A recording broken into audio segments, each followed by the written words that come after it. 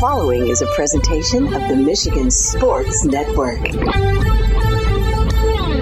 Thursdays on the Huge Show across Michigan are brought to you by Josh Garvey and his team at Beene Garter. At the end of the year, they'll be merging with Doeren Mayhew from the east side of the state, and they'll be stronger together. They can help your business from retirement planning, payroll, audits, tax help, and more.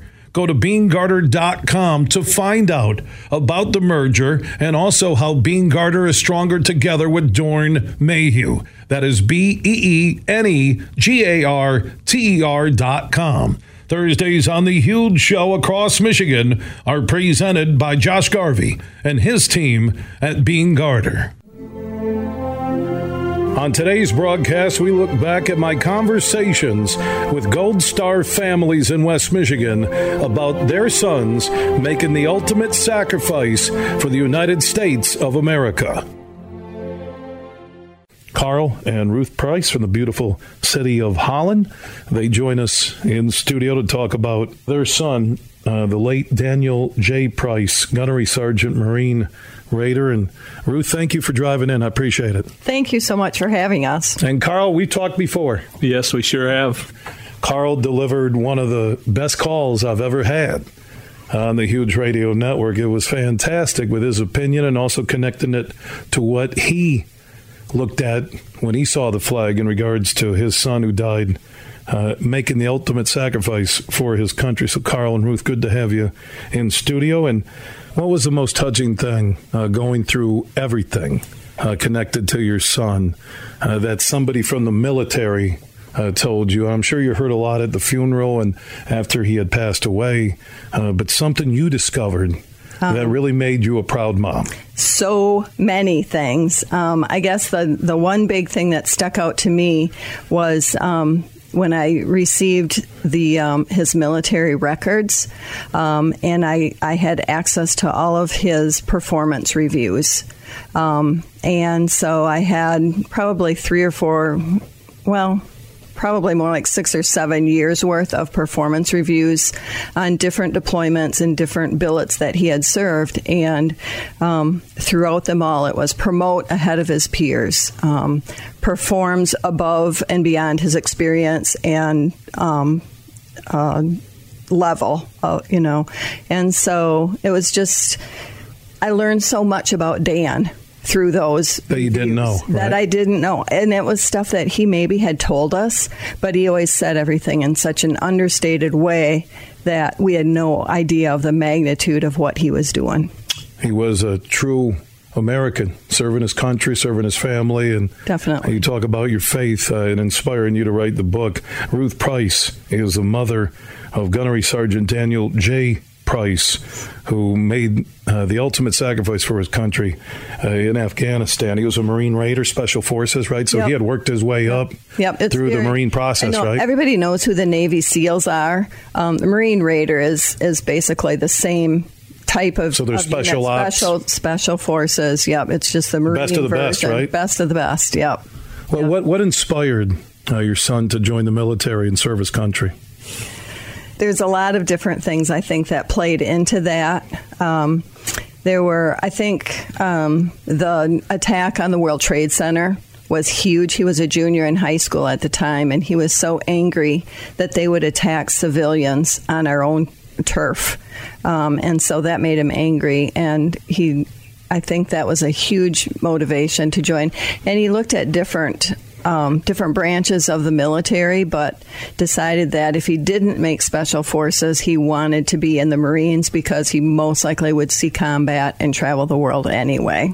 And then he probably didn't realize that there was a SEAL-like unit of the Marines, because I'd never heard of the Raiders. I'd never heard of that until I looked at your book. Yep. He originally joined Recon, the Marine Recon Battalion, and that also is Special Forces. But then in 2000 and going to press my memory here. 2000, actually 6, I think. The MARSOC, Marine Special Operations Command, was set up. And so he didn't join it right away. It was 2008 before he actually joined up with them. He wanted to give it a few years, make sure that they were going to continue, be a quality organization, a division of the Marine Corps. And so, then he joined. So originally it was MARSOC, and then in 2014 they took over the name of Marine Raiders, which is a throwback to the World War II Raiders, who were the special ops in World War II. Did he join to do 4 years and maybe get money for education, or did he join to be a career military man? I really don't know if he went in with an open mind to be in for and to see how it was going to go, I believe. And once he got in, and even in boot camp, he excelled and was promoted in boot camp, and then was in one of the School of Infantry, and he was on an automatic tryout for Marine Recon. So he went right from boot camp basically to Marine reconnaissance and started deploying. So as parents, when your child is inspired as a junior in high school, and where did Daniel go to school? We homeschooled. Homeschooled, all right. Yep, so Daniel's a junior in high school, and he's inspired to want to go serve his country. There's probably that proud side of two parents looking at their son who's inspired and cares about his country, but also worried when he finally made that decision to join the military that knock on the door could happen one day, right? Very mixed feelings. It's a long ways from the farm in western Michigan. And so, but making that decision in his junior year and being homeschooled, we took his senior year and worked really hard at preparing him. He worked hard physically, started running to work with his work boots on so that he would be prepared to run. Running to work with his work boots on. How far was that? It was about a half a mile, but work was on a farm, so he's wearing like farm boots. And that was just to prepare himself for working, for running in combat boots. So he worked on the physical part, and I, as his homeschool teacher, worked on emotional, spiritual, psychological, just kind of to prepare him. And because when they leave for the military like that, it's you raise your children to be independent, but it's a very abrupt independence. And so we took that senior year and worked really hard at getting him ready. Well, what type of kid into that young man before he joined the Marines? Carl and Ruth Price, by the way, in studio, parents of the late Daniel J. Price, a gunnery sergeant, Marine Raider. He was killed July 29, 2012 in Afghanistan. What type of kid was he as he grew into a young man? And then that day when you said goodbye and he joined the military, what made him special? He was always extremely strong-willed, very difficult to deal with. He would argue about anything. He would argue about the color of the sky. Very independent. Right? Very independent. I was thankful for the opportunity to homeschool him. I asked him one time after he was in the Marines, he was probably in 2 or 3 years, and I said, so what would have happened to you had you stayed in a regular school setting? He went through second grade at Zeeland Christian School. And I asked him, what would have happened if you had stayed in a regular school setting? And he said, Mom, I would have been in juvenile detention before I was 14. And I believe him because he had so much energy, so much drive.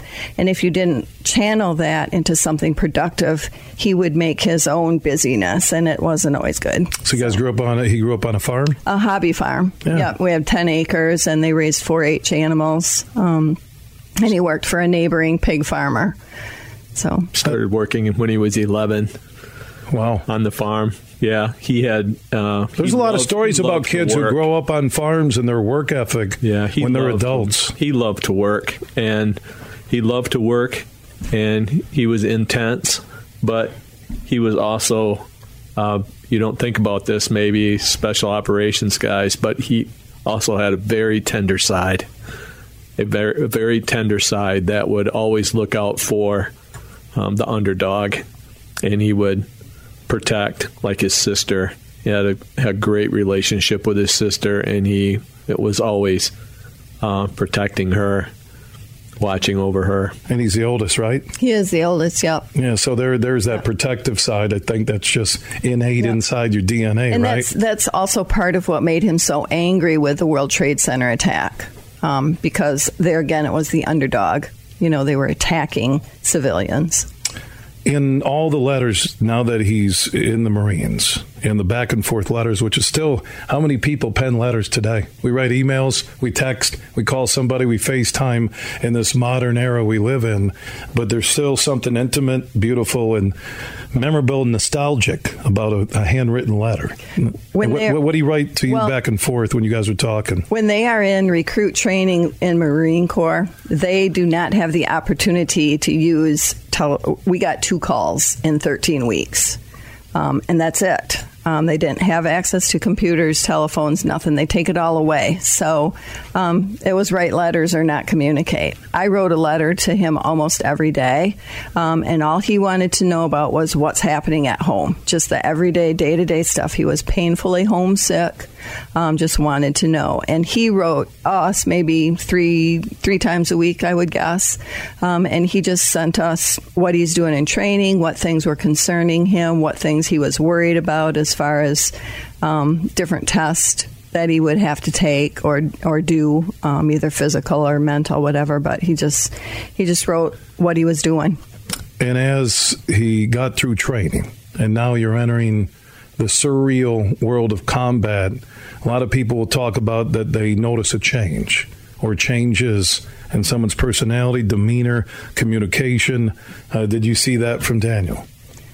I would say he did change from what he was at home somewhat. He became more independent, especially throughout his first 2 deployments. On his 3rd deployment in 2007, he went through some pretty intense combat, and his attitude changed a little bit. In what way? Matured. There was no glory in killing anymore. His first 2 deployments, he was pretty callous, pretty young, immature. It was the adrenaline rush. Go in and do it. And that 3rd deployment kind of changed things. He had gotten married, so he had a wife. And so there were a lot of things that played into his maturing and just growing, becoming a little more grounded, I would say, as far as his view of life and death. Did he talk to you about how combat was wearing on him?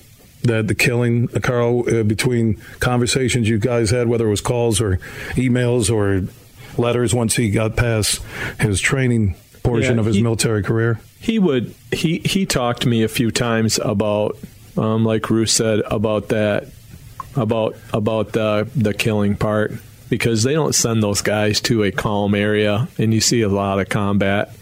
And one of his one big conversation that we had was, well, we're Christians, and he had a really hard time with, it was the Muslims that he's fighting, and he's killing them. And he says, it's just a different viewpoint than what we as Christians had. And I said, you just have to, you have to know that there's not one person that dies. You're not sending someone here or someone there. It's God that's in charge of that. You're doing your job, and you're called by the government to do your job. And he was doing his job. He was very good at his job, and he loved his job, but he had some struggles there. But he got through that, and it was really an awesome thing as a dad to see your son maturing and really becoming a young man that was really thinking about what he was doing and not just living a willy-nilly life. He had focus. He wasn't just gung-ho, and he's talking about, I killed 40 guys this weekend, right? But that he was actually starting to have a conscience and think it out, right? We did not. He never anytime he would ever tell us about the things that went on, it was never that gung-ho thing. It was a calm conversation about what his job was. And what was his job in the Marines? Killing people. He was a sniper? Well, he was a sniper. Yeah. They would go out a lot of the times with 5-man teams of snipers. And not just of snipers. He was a sniper, but the other guys were too. But they would go out on missions, and they would give him they gave him a mission to do. Sometimes it was reconnaissance. Sometimes it was going in to take out some bad guys where they knew the bad guys were, and they gave them a job to do, and they did their own mission planning. 5 guys, right? Pretty much out on their own, right? They drop them in either out of the sky or with a helicopter, insertion in the middle of the night with their night vision goggles, and they would go in and do their job. And they all had each other's back, and that's a tough job. It is the Marine version of the SEALs, right? Mm-hmm. Right. It'd be, maybe Rangers in the Army, right? Yep. Green Berets. Yep. Right. And, you haven't heard a lot about the Marine Raiders, these stealth units and what they do and when they go in. As he's maturing, as he's talking about being in combat on these missions, did he ever discuss his mortality? Was that a conversation? Oh yeah. That both of you had with Daniel? He would say that you don't live real long doing what I do, and he had some friends. He would tell you that. Oh yeah. He says, and and even afterwards when we talked to his commanding officer, he says, yeah, they throw bravery around a lot, but Dan was truly brave, because he planned missions with trying to get the right outcome. He didn't plan it haphazardly for his own safety or the men around him safety, but that was kind of second place. Getting the mission done was first place. And he said they were very. He said he did that, and he was that way because he knew that where he would be if he got killed. That was his. He knew he would be in heaven with his Lord if he died on the battlefield. And you have to kill or be killed in some of those situations. Yep, that is I'm not going to say the art of war, because that sounds. It's the reality. The reality of war. Yeah, I mean you have to kill or be killed. I'm looking at the cover of the book, and Ruth Price and Carl Price are out of Holland, Michigan, for our affiliates on WHTC. They're joining me in studio, and I think I owe it to every military family in my area when they lose somebody, if I get a chance to have them in studio or pay tribute or allow their sons to never be forgotten. I think it's part of my calling in doing a radio show the last 26 years. And there's a photo, No Stray Bullets, the making of American Hero we were just talking about. There's Gunnery Sergeant Daniel J. Price, Marine Raider, there with the scope, and looks like he's in a mountainside somewhere in Afghanistan, right? Or the Middle East. Yep. Yeah. And he lived for his country, and he died fighting for his country. That's exactly right. A lot of people can't say that. You're listening to Huge Show Conversations with Gold Star families here in Michigan as they talk about the legacy of their sons who made the ultimate sacrifice fighting for our country. Huge here with my good friend Lomas Brown, and together we are connecting with Drew and the team at Impact Power Sports Rockford, the only place in West Michigan to get the best made golf cart on the planet, Yamaha. Now, we're a couple of big dudes, and there's going to be a huge cart. And also, Lomas, there's going to be a pretty cool cart for you connected to what you do for a living. Absolutely huge. The kind folks at Impact Power Sports are customizing one of those carts for me right now. And as you know, man, those carts are the most comfortable and longest lasting golf carts on the market today. And Impact Power Sports it's the only place to preserve yours. So, yeah, man, it'd be great to see people come out and see that. Yeah, we'll be out there at the Big House on November 25th from 8 a.m. until noon, right across from the stadium with our friends from Soaring Eagle and also Impact Power Sports Rockford, the only place in West Michigan to get the best made golf carts on the planet from our friends at Yamaha. And you can also get details soon on the huge show and how you could register to win Lomas's golf cart. That might be tough to get it away from you, Lomas. I know it's going to look good, man, that Honolulu blue and silver, man. And like I say, how big and comfortable that is. Yeah, they might have to pry the big fella out of it. And before we go, Lomas, I know you have a few words for Drew and the team at Impact Power Sports in Rockford. Yeah, man, I'm excited to be working and partnering up with those guys. Looking forward to seeing them on November 25th at the Big House. You can join Lomas and myself, Impact Power Sports, November 25th at the Big House right across from the stadium, and keep listening to the huge show for all of the details. It's Black Friday all week long at Meijer, and get even more Black Friday deals during our 3-day sale Thursday through Saturday. Don't miss out on deals like Element 55-inch 4K TV for $179.99, Gourmet French door air fryer for $89.99, and the entire stock of MTA Sport Activewear, buy one, get two free. Oh, yeah. Shop the Black Friday 3-day sale for even more deals during Black Friday, all week long at Meijer. Exclusions apply. See all deals in the Meijer app. Bill Simonson here for my good friend Josh Garvey. Now, he is a managing shareholder at Beene Garter, soon to be Doeren Mayhew at the end of the year. And with the merger, there is growth and a chance for you to fill an executive or other high-level finance-related roles, either at Beene Garter here in downtown Grand Rapids or over at the Doeren Mayhew World Headquarters in Troy, or at any of their offices across the country and around the world. They have a national specialized talent pool with ideal candidates for long-term placement, ongoing support for post-placement success. So if you're looking for that next chapter in your professional career, talk to Josh Garvey and the team at Beene Garter. Easiest way, you can call Beene Garter, ask for Josh Garvey, or go to their website, BEENEGARTR.com, or look for Beene Garter, soon to be Doeren Mayhew, on Facebook and on Twitter. Friday, December 1st at Soaring Eagle Casino. Single record of the year is Better Man. Leaving here a better The album of the year, Killin' Time. Come on up again, Clint Black. This killing time. Clint Black with special guest Josh Grayson. Nothing to lose. Tickets start at $40. On sale now at the box office and etix.com. Shoot the moon, I bet it on good, run a bad luck. Clint Black and Josh Grayson. Friday, December 1st at Soaring Eagle Casino and Resort.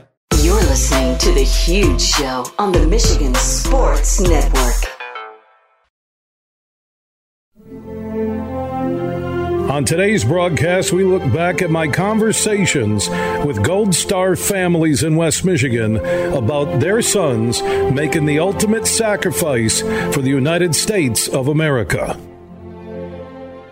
A couple of names in studio, Carl Price and Ruth Price. They are the parents of Gunnery Sergeant Daniel J. Price, a Marine Raider who was killed serving his country, made the ultimate sacrifice in Afghanistan, July 29, 2012. Just a week or so prior to Navy SEAL David Warson, also from West Michigan and East Kentwood, before he lost his life in a canyon in Afghanistan. So the knock on the door, I've talked to some Gold Star family members. You know what it is when you see the car pull up. Ruth, I know it inspired you to write the book, No Stray Bullets, The Making of American Hero, which you can get. Amazon.com will tell you about some locations here in West Michigan. But tell me about July 29th, Ruth, 2012. Yeah, it's a day you never forget. It was a Sunday afternoon. It was about 2:45, gorgeous day. We were resting and the front doorbell rang. Nobody ever goes to the front door. I sent Carl to answer it. I said, you go see who's here. Thought it might be a neighbor or something, right? Well, somebody with car trouble, or somebody who knows. So, but I said, you just go. So he went, and he didn't even make it all the way to the door. Maybe halfway, he says, "Ruth, you better come here."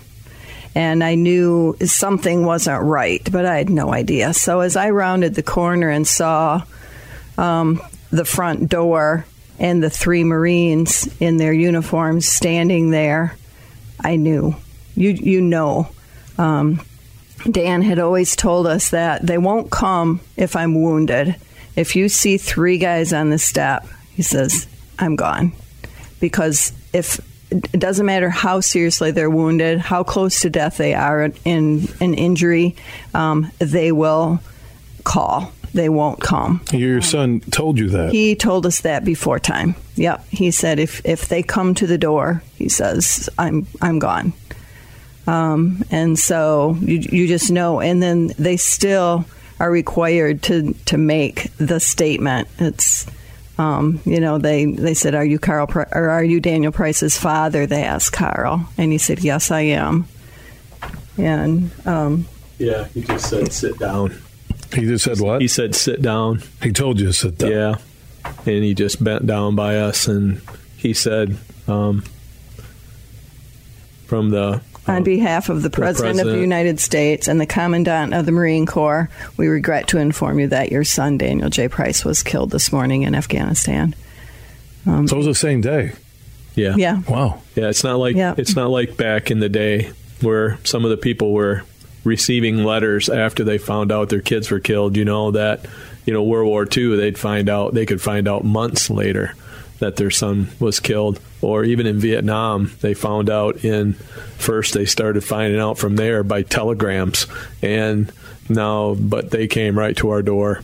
And I'll never forget that big Marine standing there at the door with his steely eyes. I mean, I found out afterwards when I talked, we're assigned a casualty officer, and he was along with them also. And I talked to him, and he says, he just kind of groaned all the way to your house that he really didn't want to do this. He sat down the road. They drove by our house a couple of times to see if we were home. And then they sat down the road a little while because Dan was married and his wife is in California. And they told us both at exactly the same time. When she came home from church, which is 3 hours after us, they were on the phone with each other and said, yes, she's home, so now is the time. So they came and told us both at the exact same time that her husband was gone and our son was gone. Yeah, and afterwards you find out there's a police officer that was also sitting down the road, because sometimes you don't ever know how a family is going to react.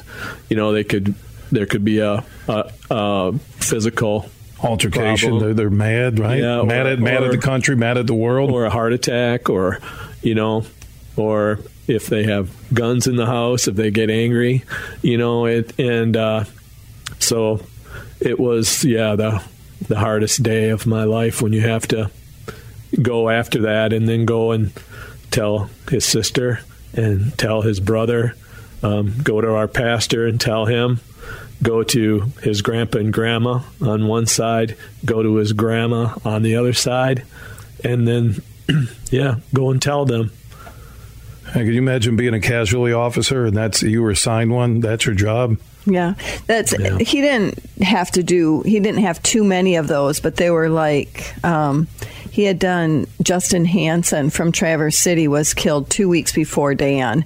And so it was a different casualty officer, but it was the same office of Marines that was involved in that event. So, it's not like they do it all the time. That's not their full-time job, but yet it does happen. And they get pretty immersed in the family and in the emotions.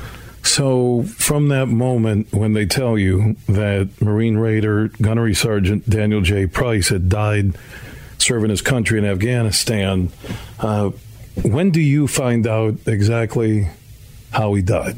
Do you ever? Is that military Is that classified information? They start to tell you some things, but right away there when they were there? They told us that it was during combat operations, and they said something about some sort of a head wound. But we didn't really find out too many details.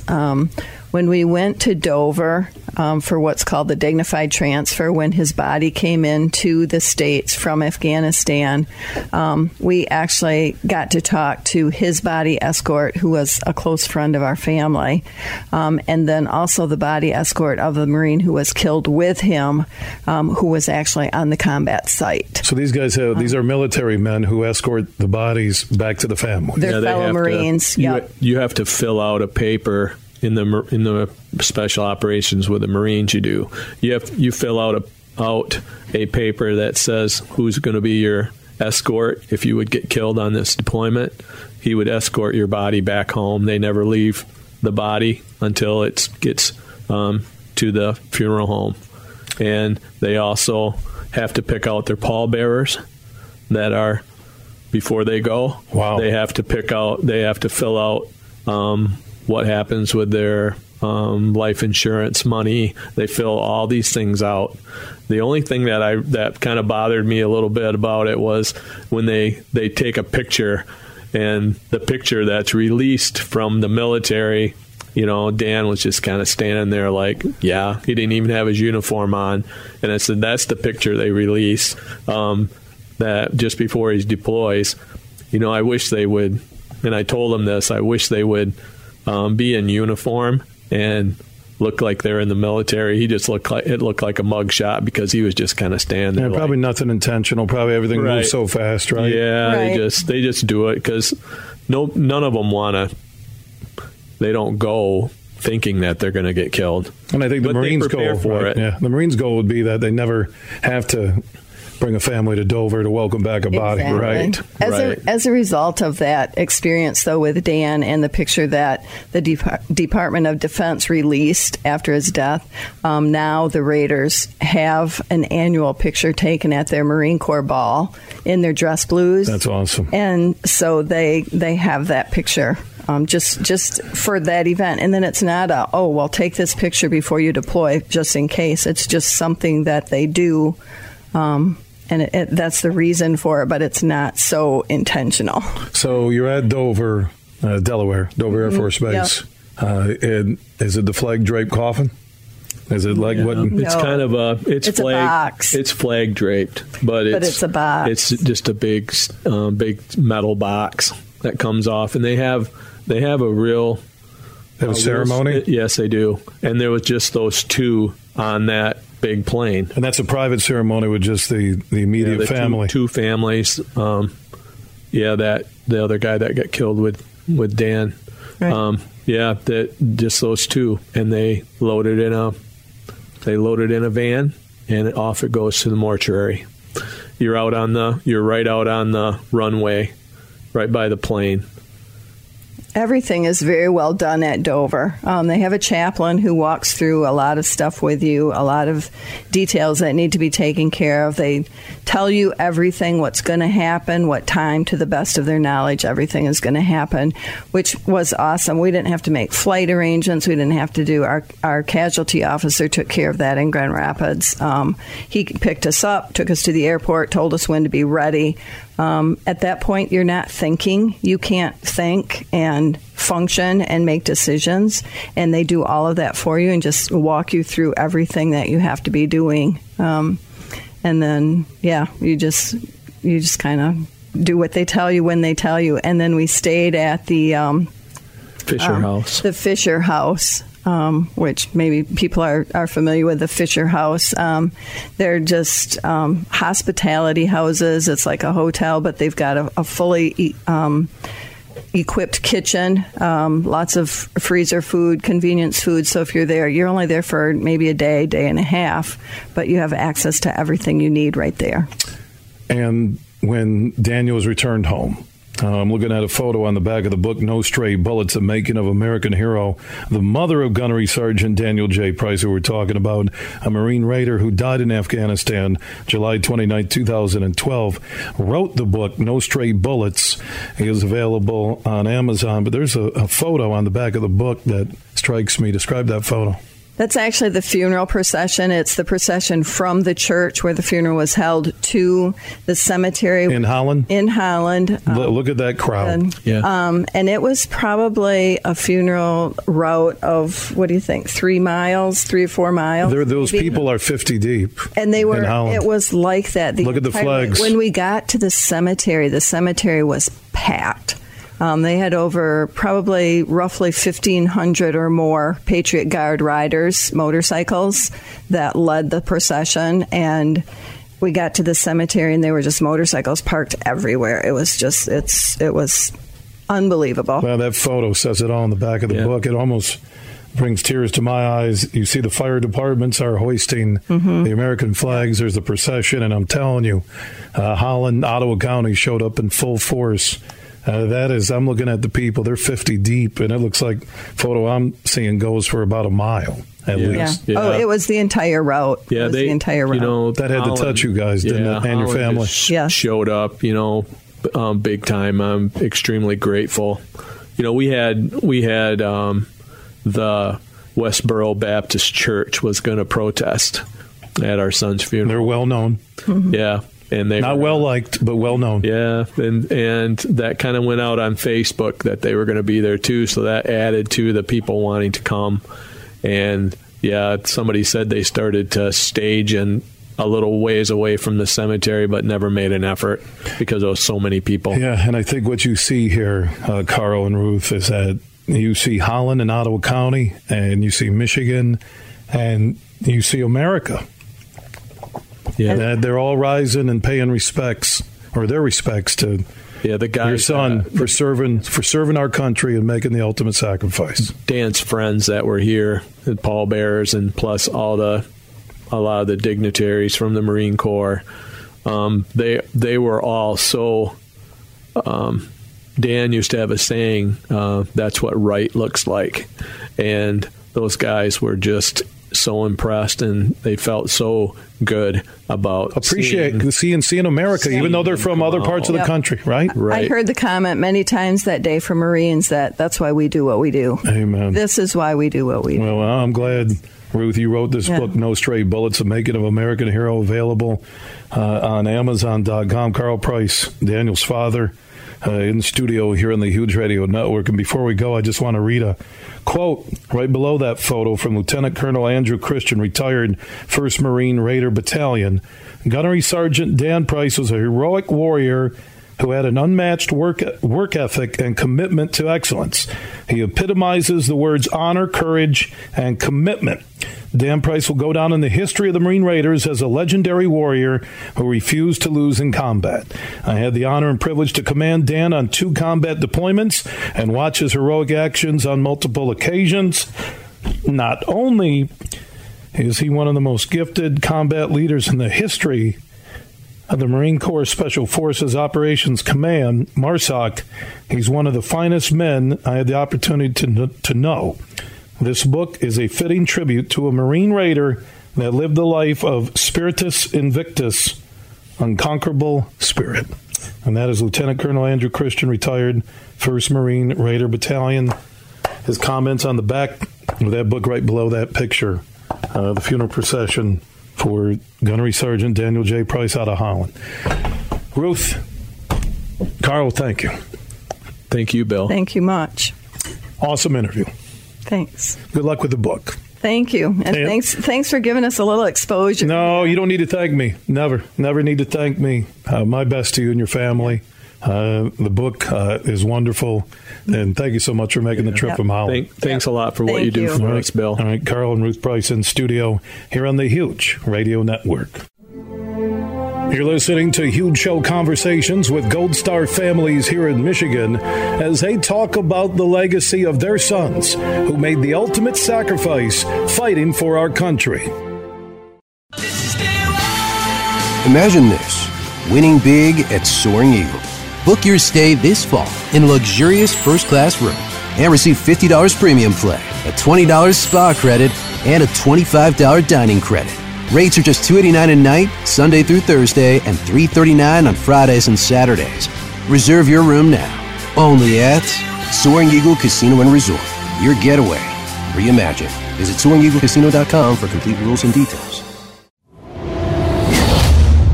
Huge here for my friends from Coppercraft Distillery. Now, they're a Michigan-based company, and they have a message for anybody 21 and up. You're going to want to get hooked up with this Honolulu Blue, a premium can cocktail. Vodka, blue raspberry lemonade. This special limited edition canned cocktail is available at local stores, pubs, and restaurants. And when you're cheering on our favorite pro football team, TDs, tailgates, and more, make sure you grab a Honolulu Blue from Coppercraft Distillery. Mercantile Bank is committed to delivering financial solutions that empower businesses to achieve their goals. We take time to understand you and what makes your business unique. From commercial and business banking to treasury and HCM tools, our local team is here to help you take your business to the next level. So when you need a financial partner, Merc is here. To learn more, visit us online at mercbank.com/business. Member FDIC, Equal Housing Lender. Huge here for the Michigan High School Athletic Association. You can stay up to date on the latest from Lansing 24/7 at MHSAA.com, at MHSAA on Twitter, and MHSAA on Facebook. The latest news, press releases, and stories connected to every high school in the state of Michigan, available for you 24/7 from the Michigan High School Athletic Association. Log on to MHSAA.com, at MHSAA on Twitter, and MHSAA on Facebook. And if you're looking for archive boys and girls high school sports, MHSAA.TV. That's MHSAA.TV. 24/7, everything you need to know about high school sports in Michigan. Log on to MHSAA.com. Life as a grown-up. Not what you thought it would be, right?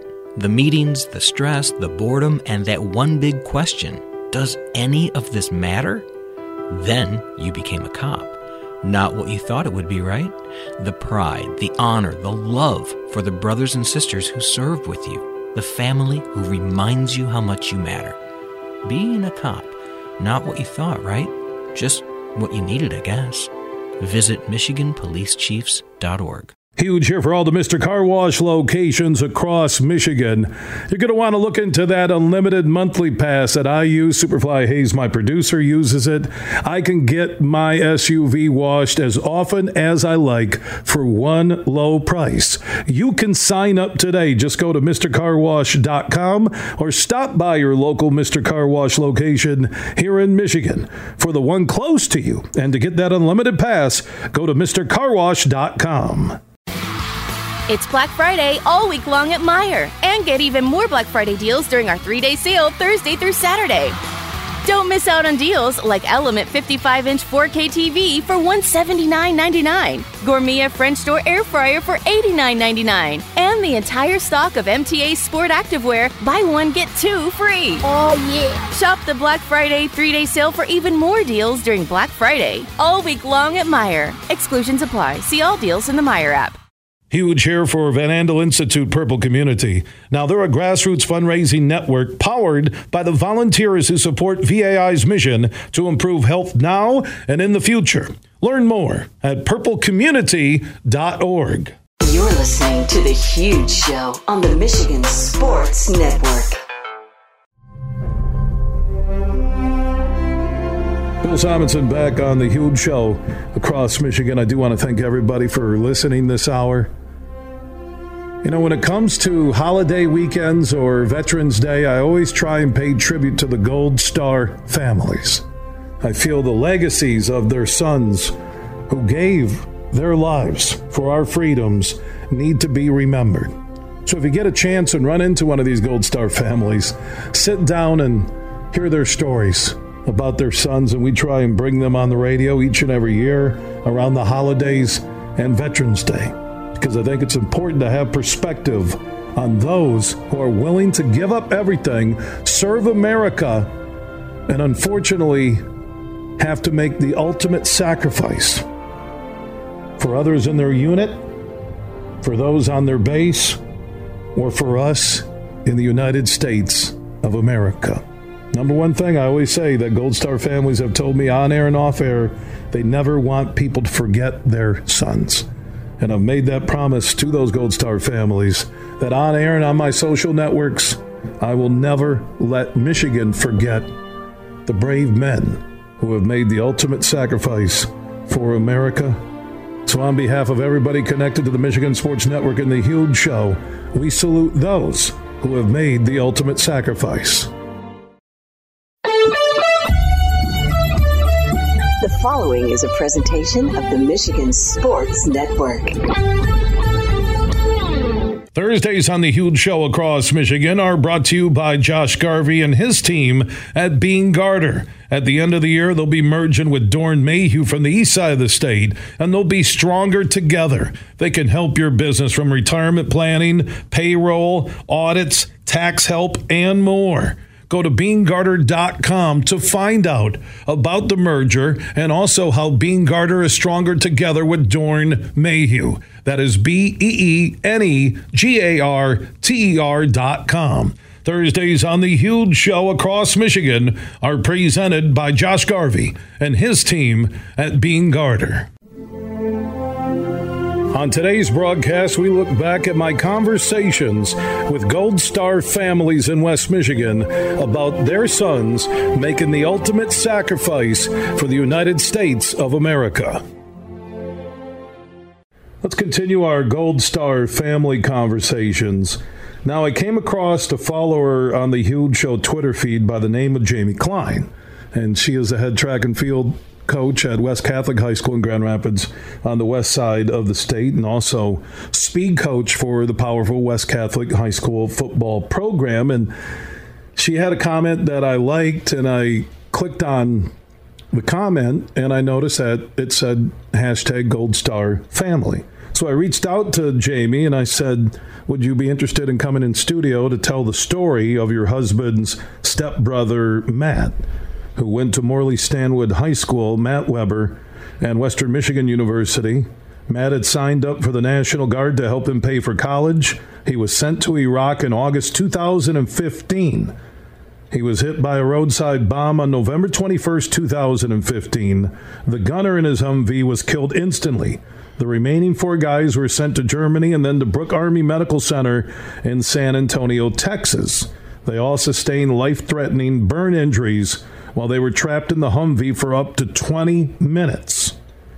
Jamie told me that her and her husband, Matt, went at least twice a month to Texas, or her and her husband, Brendan, went to visit Matt at least twice a month to Texas. He was never able to speak, but was aware that we were there. Sadly, all of those soldiers passed away. Matt passed 5 months later on April 27th, 2016, gave his life to the United States of America, the ultimate sacrifice, and that what defines a Gold Star family. And Jamie Klein joins us in studio here on the Huge Show across Michigan. Welcome in. Thanks for having me. Yeah, I appreciate the background on Matt, and I mentioned your husband, Brendan, and the connection there. So as a Gold Star family, when you look back to 2016 and you think about Matt, what's that been like for your family? There's just so many emotions involved, and even just hearing you recap the story, it's, obviously that when it happened, we were coming home from a restaurant, we got the phone call that he had been hit by a roadside bomb, and just thinking of the emotions of that evening, and then, not knowing where we were going to spend our Thanksgiving, and then traveling to Texas and seeing him, which was unrecognizable as a human being. And then the remaining 5 months were just so painful, watching the struggle that this young man went through, losing limbs, and you knew he was never going to have a normal life. Even if he did survive, it would have been extremely difficult. But just watching someone go through something like this is absolutely life-changing. I think when I read the background you gave me on Matt Weber, that his fight for 5 months at that burn center in San Antonio, I without ever meeting the man, without ever talking to you outside of some DMs back and forth on Twitter, I think that said something about Matt Weber. Yeah, that he was a fighter. He absolutely was a fighter. My children were really young at the time, and they couldn't go in to see him because of the condition he was in. But they were 4, 3, and 1. And he could hear them yelling and playing in the hall and in the waiting room, and you could see in his eyes, he knew that we were there. He knew that the kids were there. And I'd explain to him, what they were doing, and you could see, even though he sustained 3rd-degree burns over 90% of his body, and you could see the emotion in his eyes, and that's about all the emotion you could see. He was an absolute fighter. He was a family guy. I mean, we were a very close family, and I knew just looking in his eyes the love and the devotion he felt for us, and the fight he was trying to just. He was battling so hard just to have one more day with us. So the age of 23, and we mentioned he died April 27, 2016, serving during Operation Iraqi Freedom, and he went to Western because he, National Guard, he signed up, get money to pay for college. What do you remember? What does the family talk about when he was sent to Iraq and he knew that he was fighting for freedom? Well, I'm very supportive. We are a military family. I was very supportive of him doing that, but we were nervous because of the situation in the world at the time, and everybody offered to give Matt money to pay for college so that he didn't have to do this, but we were very proud that he did. And we knew it would be a slight chance that anything would happen, but we obviously hoped and prayed that nothing ever would. But we were proud of him. We were proud that he was going. We were sad to see when we saw him off. We had a big party, and there's mixed emotions, obviously. Your pride because we are a military family, and then the sadness that he's going, and then you just wonder, the worry. And then to get that call, obviously, was devastating. And you think about, 23 and what we were doing at 23, or anybody listening, and you had Matt out of Kalamazoo, Michigan, going to Western. He was part of the Michigan Army National Guard that we mentioned. He signed up to help pay for college down in Kalamazoo. That unit, the 125th Infantry Regiment, 1st Battalion, based out of Saginaw, Michigan. So a lot of people probably listening to this, you've had men and women serve in that unit, and people who knew Army Sergeant Matthew A. Weber. Being a Gold Star family, I try and bring these messages that these families never forget. They want the legacy to live on. They want people to remember who their son was, who their stepbrother was, who their cousin was, who their uncle was. And I find it inspirational that the courage and the duty and the honor and the love of country that I've seen from, whether it's Ross Smith or David Warson or Eric Burry, and I can go down the list, we're talking about not kids, but people in their late teens, young 20s, who are willing, who know when they walk into Operation Enduring Freedom, when they go to Iraq, when they go to Afghanistan, that they know there's a chance they may not come home, and they're willing to sacrifice their life for America. I find that inspirational every time I have a conversation with the Gold Star family. I think it's amazing, and I think it's something that 15 years ago was much more common than it is today. I'd feel like, and as you and I were talking before, I coach young kids, and I have a lot of great young kids that I coach who would definitely sign up for this and lay down their life for their country, but I feel it's a fleeting feeling. I feel that not as many young people are willing to do this. I hope that changes, but I know that the pride we felt in all of those young men when they were being sent off was something that I don't feel is as strong today, and I hope it comes back, because we're so proud of all of these young men who do this. And my father did 2 tours in Vietnam, and the pride I have in him and what he went through, there was a time where they weren't proud when those guys came back.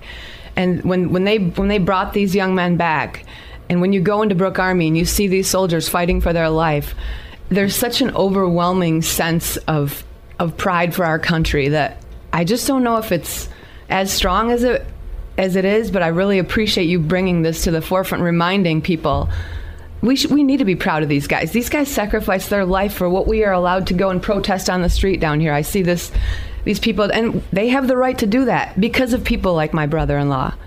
And I'm beyond proud of him. I think the majority of Americans who are connected to a Gold Star family, who know somebody who served this country, made the ultimate sacrifice, or read or hear a story like this about Army Sergeant Matthew A. Weber, 99% of people listening respect his duty, his love of country, and the honor he had fighting for his life in San Antonio. And I believe that. I really do. It's why I do this. I do this because I know in my heart that if somebody hears a story about a Gold Star family, it will touch their heart. And if you get just that moment where you think about Matthew Weber, or you think about Ross Smith, or you think about Daniel Price, and you think about someone you've never met. I've never met any of these heroes. Never. But man, through their family, I see the strength. I see the character. I see what drove them to serve America. And I believe it's there. I really do. I know we talk about this next generation. We talk about what they've all went through in the last year in the pandemic. But I believe there are kids. You know, when Ryan Fisher of Granville died in his sleep of a heart attack, his brother Connor, now Ryan was accepted and had a choice between the Naval Academy and West Point. His brother Connor said that he was going to try and get into West Point to honor his brother. And you know who just graduated in May from West Point? Connor Fisher of Granville, Michigan. It's amazing. And that's what gives me hope. And I look at their age and I think, hey, man, I'm 59. Somebody at 23 said, yeah, I signed up for the college bonus, but I didn't say no when my unit out of Saginaw was called into Operation Enduring Freedom and going to Iraq. And, you know, you look at Matthew Weber and you think about what he would be doing today, and I'm sure you guys, even when you started this interview, it touches your heart, your family's heart, and everybody listening. What type of person was he? I mean, for those who never met Army Sergeant Matthew Weber, what type of guy was he? Matt liked to have a good time. He was in a fraternity at Western Michigan, as was his brother Andy, who is now married with 3 kids and lives locally. Matt liked to have a lot of fun. At all of our family parties, he was the life of the party. He was the first one to get down and roll on the floor with the little kids. He loved his nieces and nephews. He lit up the room when you walked in. He had this bright blonde hair and this bright blue eyes and big smile. And, you know, we always, my husband and I would always play this game on Christmas with them. We'd give he and his brother Andy a blank envelope with no name on it. One had $50, one had $30, and they each got to pick which one. Matt always lost. He always got the lesser amount at Christmas. And it was a long-standing joke because every Christmas it'd be the same thing. He was just, you know, pissed off at Andy, like, why does he always win? You know, and it was a long-standing, fun Christmas tradition that we always had, and something we look forward to every year. And just the little things we miss about our holiday gatherings. It's been 15 years, and you know, for most people, these memories and the pain that they feel when they see this on TV, it's sad to see for a few minutes, but it all changed that day when Matt passed. And now every time I see someone died overseas in the war, it's reopening a little bit of that wound every single time, and it reminds us of the memories we had of Matt. And I think about all these other families who are now going to have the same, next 15 years like I've had, missing him and our family. And it's a different feeling when you see it on TV now, and you see that soldiers were killed. You don't just walk away and go make your dinner and go on about your day. You stop and you pray and you think about those families, what they're going through right now. I remember what we went through the first 24 hours, the first 48 hours, the funeral, the packed high school gym, and the helicopters and everything that we went through. It was it's something I think about. I'm much more cognizant when I see on TV and I see that what the families are going through. And it reminds me of the lifetime of pain that they're going to have, like we have. It doesn't get easier. It just gets different. Life is, you don't heal from something like this, but you learn how to grow from it.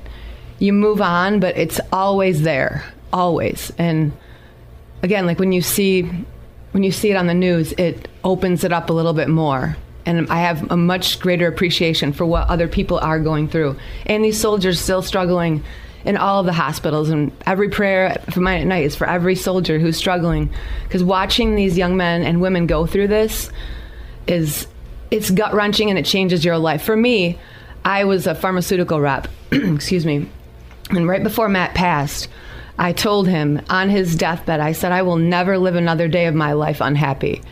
And I came home, I quit my job, and I said, I want to devote my life to service as coaching, as the lunch lady, as volunteering in my community. And I did. And here I am. I've coached youth track. I have 8 schools I coach for little kids. I coach at high school. And I've lived up to my promise to him. I've never lived another day unhappy since Matt passed. And that's the best I can do for him. Your husband, Brendan, right? Brandon, yeah. Brandon. Mm-hmm. Brandon Klein and Jamie Klein, by the way, joining us. Her husband, Brandon, his stepbrother was Matt Weber, who went to Morley Stanwood High School, for those of you just north of Grand Rapids here on the west side of the state. Went to Western Michigan University, as I mentioned, signed up for the National Guard to help him pay for college. He was sent to Iraq in August 2015. He was hit by a roadside bomb on November 21st, 2015. The gunner in his Humvee was killed instantly. The remaining 4 guys were sent to Germany and then on to Brooke Army Medical Center in San Antonio, Texas. They all sustained life-threatening burn injuries while they were trapped in the Humvee for up to 20 minutes. Matt did pass away along with the rest of his fellow soldiers who were hit by that roadside bomb. That was on April 27th, 2016. So your husband, being a stepbrother, Matt, of his, how has he handled everything? I think he more compartmentalizes things than I do. I think a lot of guys do that. I mean, I'm not just trying to be stereotypical of guys, but I know it's been painful for him. I mean, he became Matt's big brother when Matt was 4. Their parents married, and so his memories of carrying Matt down to Richmond Park on his shoulders and going fishing, and he has a lot of great memories with Matt as a kid, and he doesn't talk about it as much as I do. I think it's a little more painful for him because it just brings up all the memories that he had together with him as a little kid. I met Matt as a teenager when he was in high school, when my husband and I met. So I have memories of Matt playing football and playing sports at Morley Stanwood, and the memories he has of him as a small boy being a big brother to him.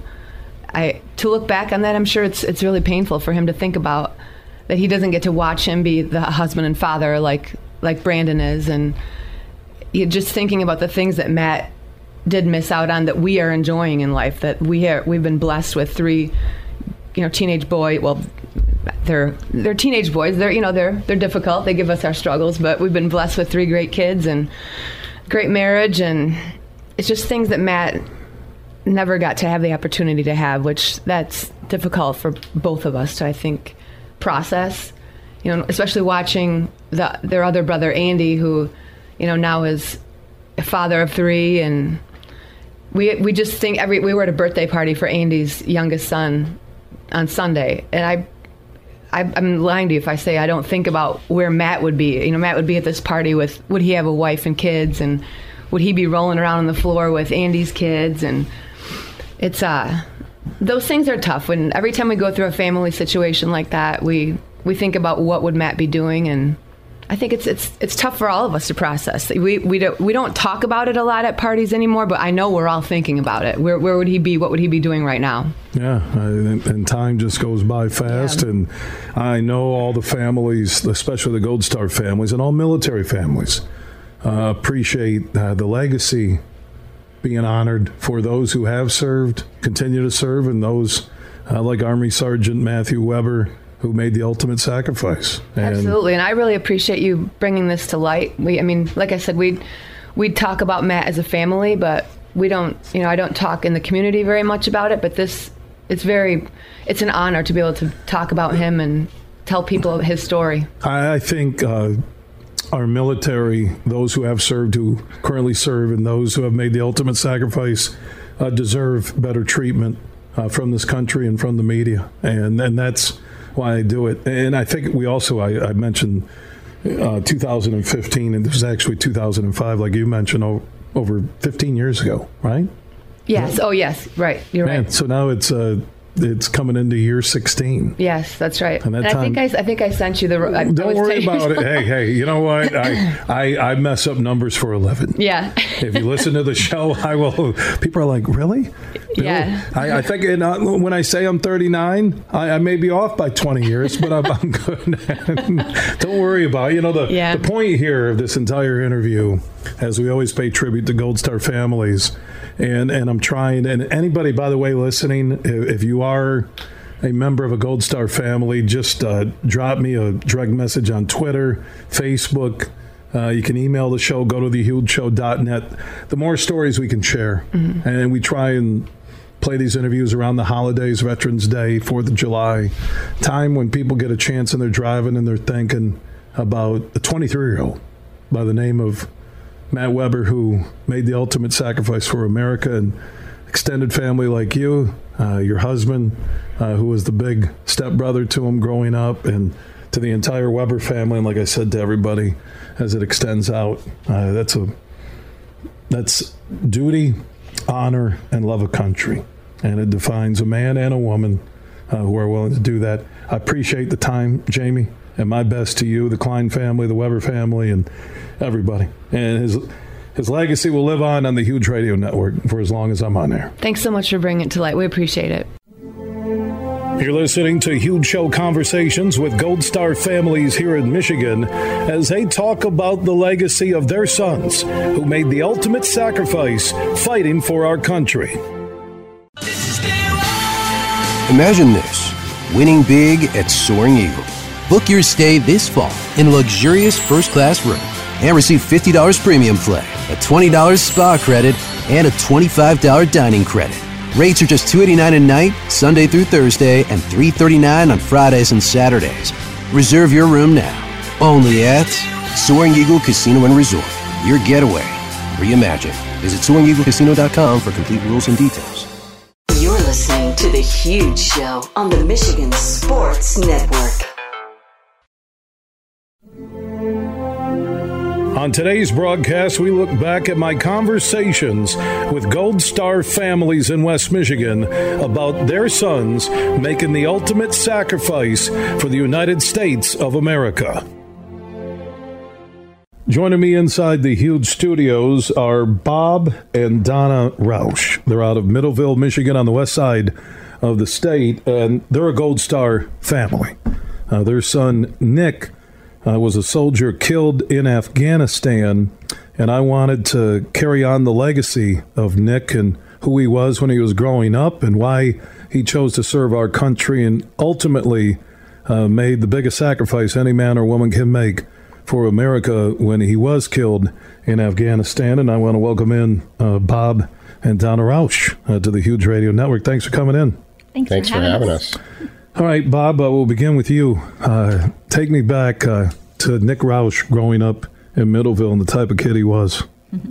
Growing up, I guess, typical kid, out in the country, having a blast, roaming around the woods and playing with bicycles and stuff in the front yard. And we lived out in the country, and our boys loved that. He had two brothers that he got to play with and a golden retriever always. So he was...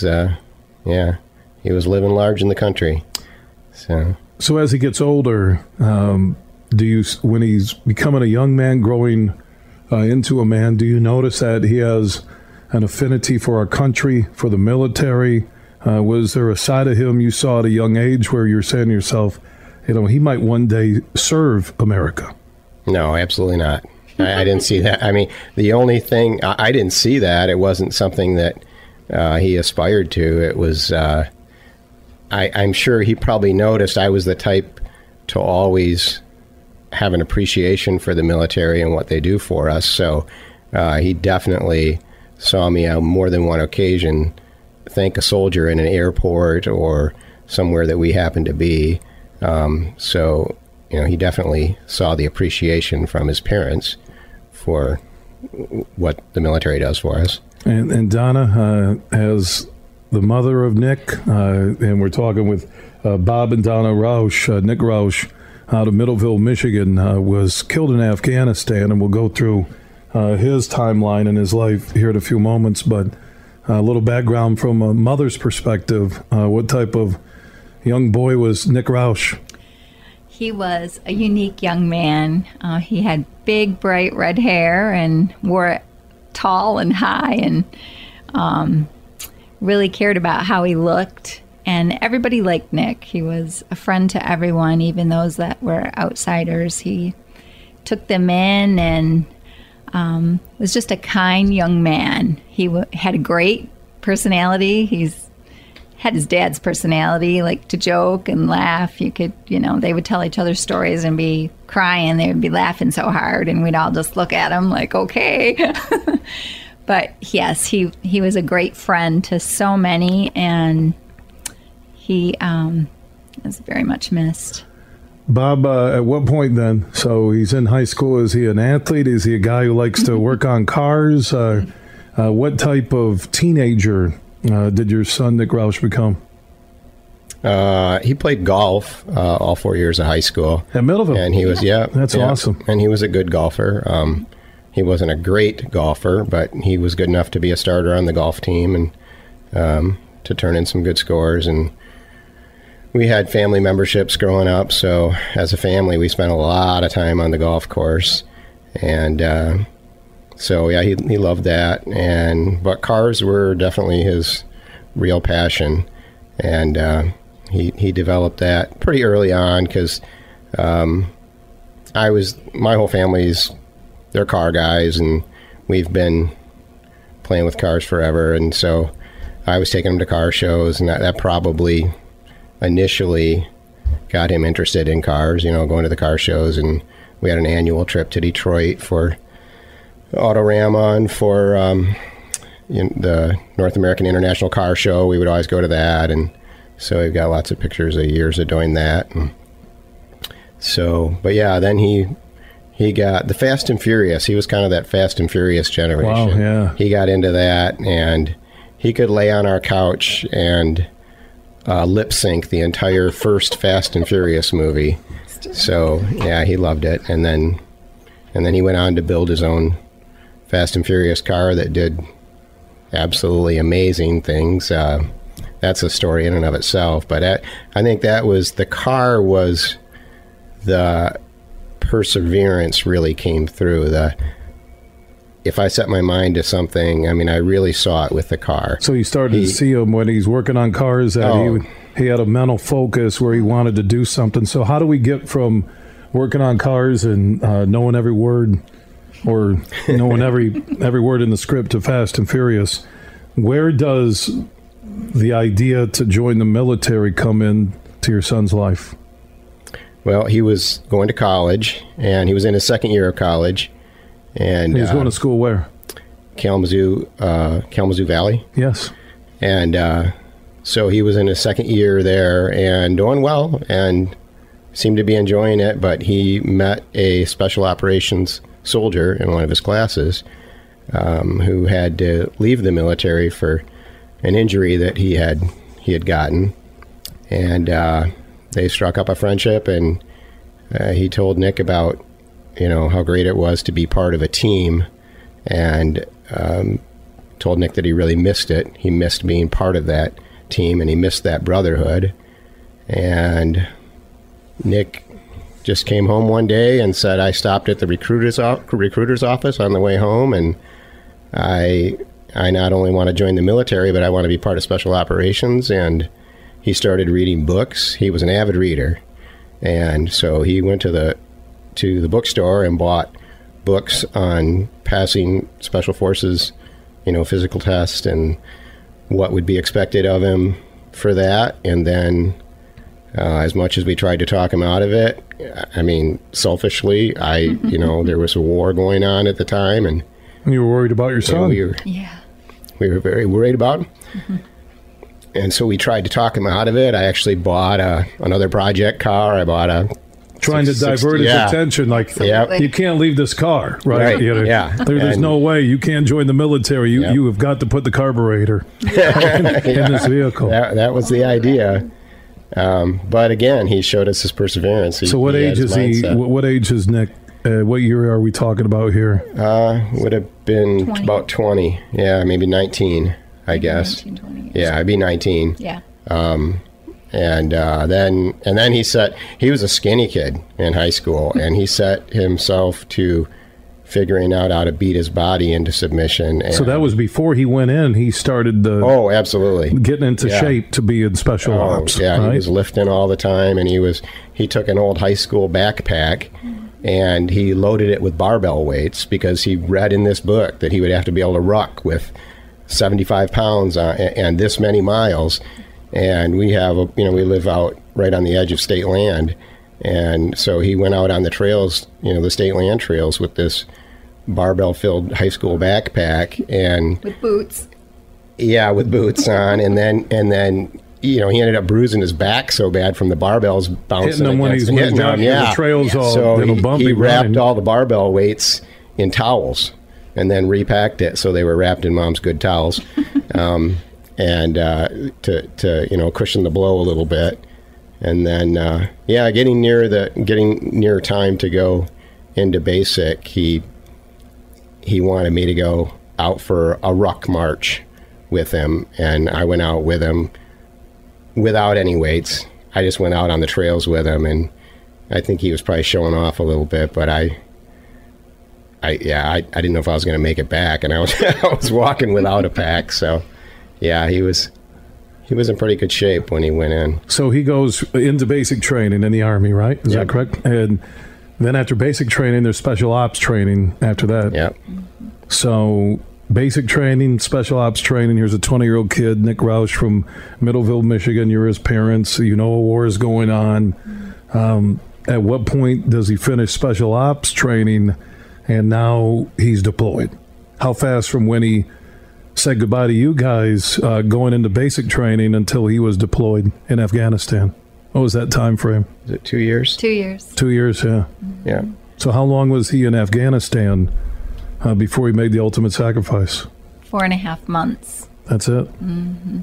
And he was a special ops, and I assume you guys maybe now know, but at the time, the special ops guys can't talk to anybody about what they're doing, right? Yeah, we didn't know anybody. We didn't know anything.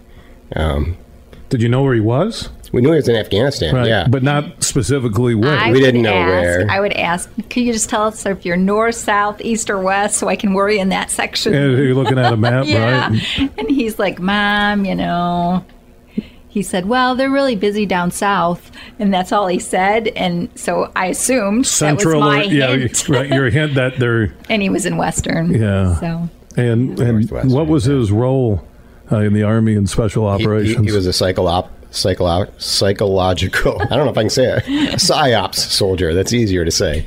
So would he interrogate? Is that it? Or no, their job is, technically, the largest role that they have is disseminating information. So if they get a break of code or information or transmission, they're trying to figure out what it is? Well, Nick was a tactical PSYOPer, so the tactical PSYOPers are the boots on the ground, out in the field. The tactical PSYOPs guys either get attached to a Green Beret team or a MARSOC team, which is the Marine Special Operations. Nick got attached to a Marine Special Operations team, and those guys were amazing, and he loved them. Yeah, they're like they're like the unknown, and I got to know the Price family. Yes. The MARSOC guys are kind of like Navy SEALs that nobody talks about, but maybe even a little bit more front line, just like Marines are, like the first guys in. Like right? the Green Berets. Yeah. Yep. That's exactly what they were. And but their element of being part of that team was to disseminate information. So gather information too, but technically speaking, they're supposed to disseminate information. They'll do it with TV broadcasts, radio broadcasts. The tactical guys are the guys that are just hand distributing leaflets, hand distributing voice with speakers, like driving through a town with a big speaker system, blaring, "Hey, we're coming with our gunships tomorrow. You better be out of the way," or "We're looking for this bad guy. Please help us." Things of that nature. So. And he was helping, trying to figure out what's going on and help these tactical teams on what they need to do, where they need to go, and who are the good guys, who are the bad guys, and kind of disseminate it and break it down. Using interpreters. He was working with an interpreter. So, wow. Yeah. So right there in the middle of it all in Afghanistan. Yes. So now, in conversations you could have with him being in special ops, did he seem to be enjoying what he was doing? Did he understand his mission? Was there any apprehension about something could happen to him in your conversations back and forth? He was always pretty lighthearted with us and got to call us a lot, being in special ops. Yeah, the satellite phones they could use all the time, right? So we got calls on the weekends quite a bit and, talked to mom and dad, so that everything stopped when Nick called, so... We did get to hear from him quite a bit. He was outside the wire for 5 weeks and 3 days, which about put me in the loony bin. I was about ready to call Red Cross. Like, why isn't he calling us? He usually calls us at least once a week, So Donna and his girlfriend were a basket case. I was Mr. Denial, but yes, yeah. He finally called and said, "Oh yeah, I'm in. I gotta get some sleep now." So were you guys worrying every day? Was it one of those things, having a son in the middle of a war, where you're in Middleville, Michigan, and you're thinking about it every day? Every day I saw that car drive down our driveway, and have two guys step out in a uniform. You were envisioning that, right? I think God was preparing me. So you would see it, actually. Oh, yes, absolutely. I'd wake up in the middle of the night. This is before Nick passed away. You would see a vehicle. Yep. So yeah. So he was in denial. He just said, "Honey, there's 100,000 troops there. Nick will be fine." It really wasn't even that bad in Afghanistan at that time. But I feel like I knew, God was just telling me, this is it. So now it's August of 2009. Is that correct? Yes. Yep. The 16th of August. And it is in a vision. You see the car come up your driveway in Middleville. And you guys know what I've heard from all the Gold Star families is they know what's happening when that vehicle pulls up. It was a Sunday evening, and were you notified? Well, they don't know. They have the vehicle do it in person. You don't. With all electronic technology now, it's still face to face. Within 4 hours of when it happens, and that quick, really? Yeah. So they, have these poor two guys have to come down the driveway, and I still, in my mind, thought, oh, maybe Nick's surprising me. He's coming home early, and then I saw two guys in the car, and I knew immediately. I was watering flowers, and I dropped the can, and I said, he stepped out of the car, and he said, "Is Robert Roush here?" And I said, "You better not be here for what I think you're here for." And he just said, "I need Robert Roush." And he was in the barn and came out, and you hear those words, "We regret to inform you." And I dropped to the ground. And he was angry. Just like, "You guys have to do something about these IEDs." And not their fault, of course. And it was an IED on a road in Afghanistan. Yep, he left. I felt like I sort of knew their hands were tied. We had gotten an email. They had changed the rules of engagement while Nick was in country. Mm-hmm. And they basically tied their hands behind their backs. And there's a few books from MARSOC guys that explain it in better detail, but it was difficult and more dangerous for them to do their jobs. And Nick told us, he said, we were trained, we spent more time training to go in to the fight than back away from the fight, and our job's gotten more dangerous. And that night they had left the FOB at 11 o'clock at night to do the most dangerous job, a direct action job, where they were under the cover of darkness. They were going in to take out the bad guys, and they did. They succeeded, and they were nearly back to the base, and they were ambushed. And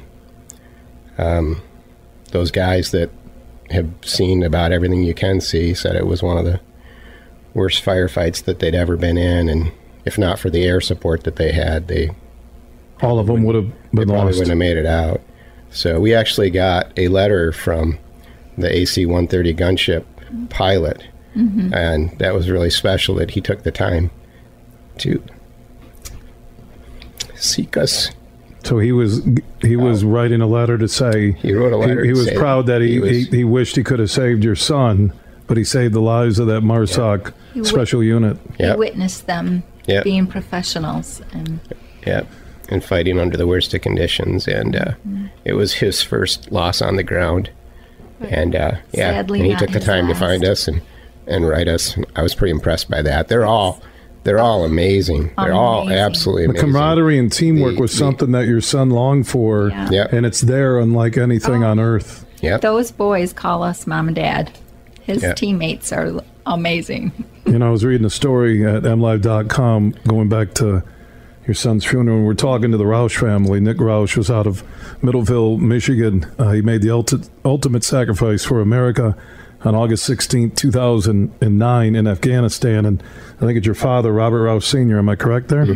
At the funeral, he spoke in the eulogy, and he said, we all have a destiny in our lives. I know that God had a destiny for him, something for him to do. Nicky is at this moment living out the rest of his destiny, and I await a great family reunion. Amen. Yeah, and then what's also fate, circle of life, however you want to say it.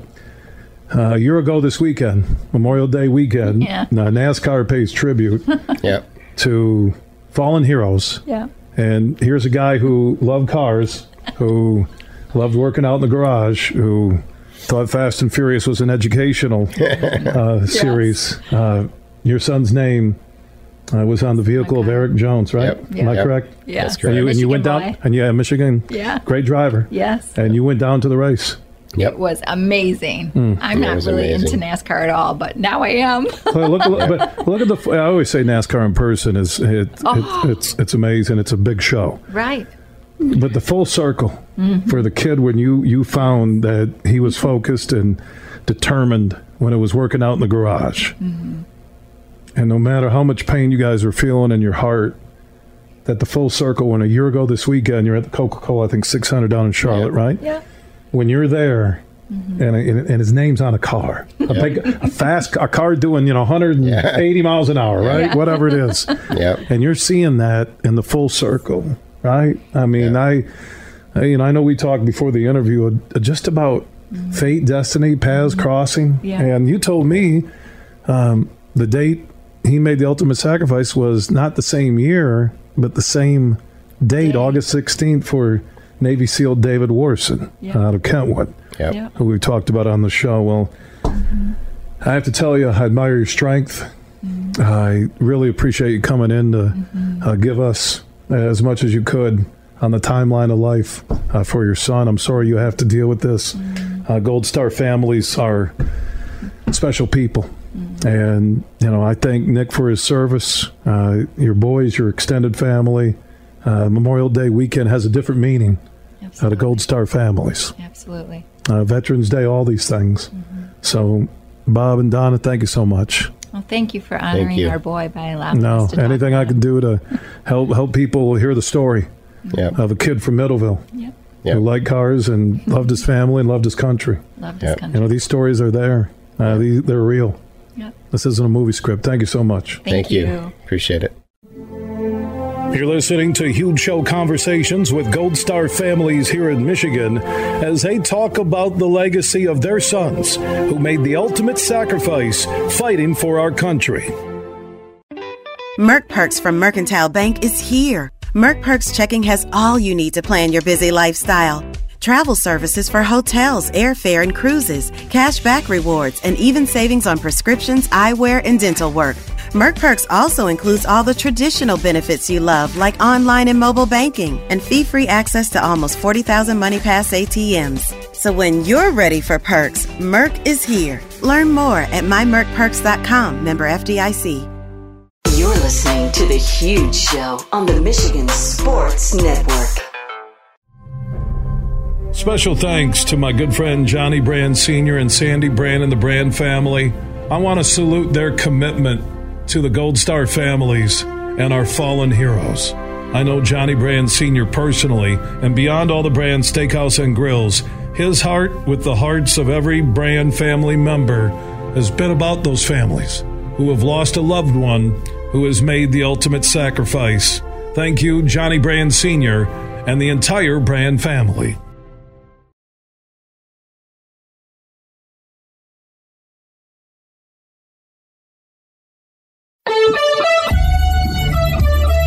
The following is a presentation of the Michigan Sports Network. Thursdays on the Huge Show across Michigan are brought to you by Josh Garvey and his team at Bean Garter. At the end of the year, they'll be merging with Dorn Mayhew from the east side of the state, and they'll be stronger together. They can help your business from retirement planning, payroll, audits, tax help, and more.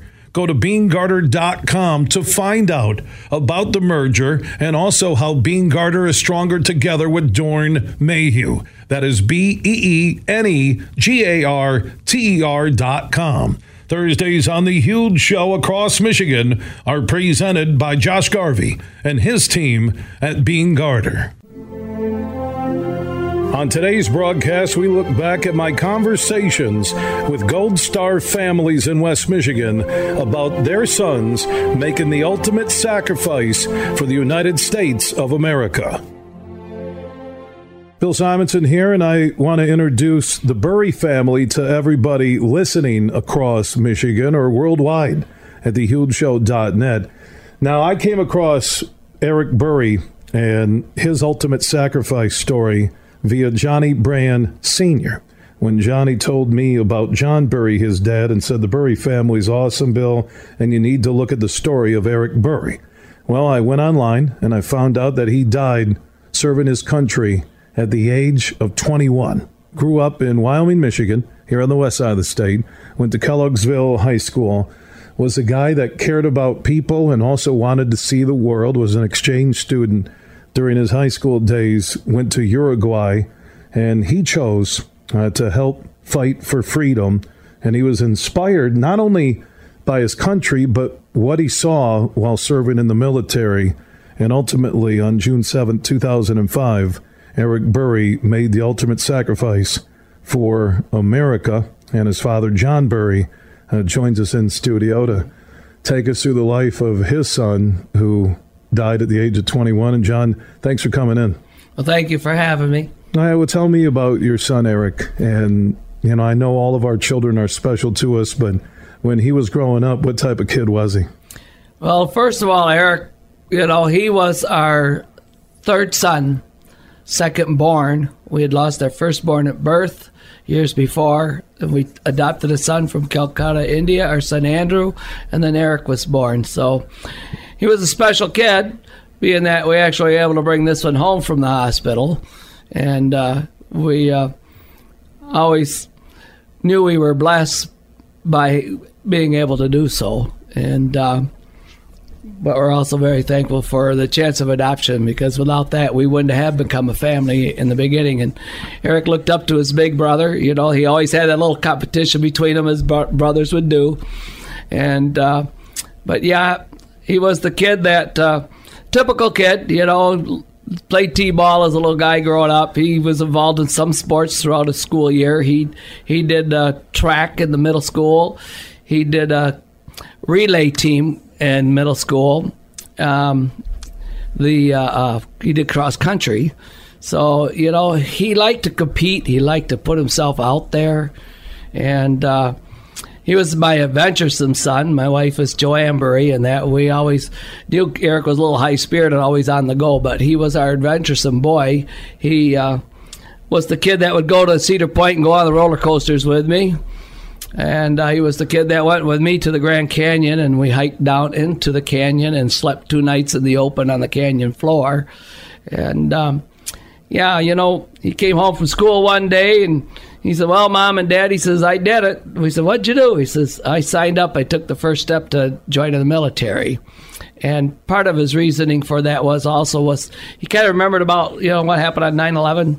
And I think that kind of stayed with him as a kid and growing up.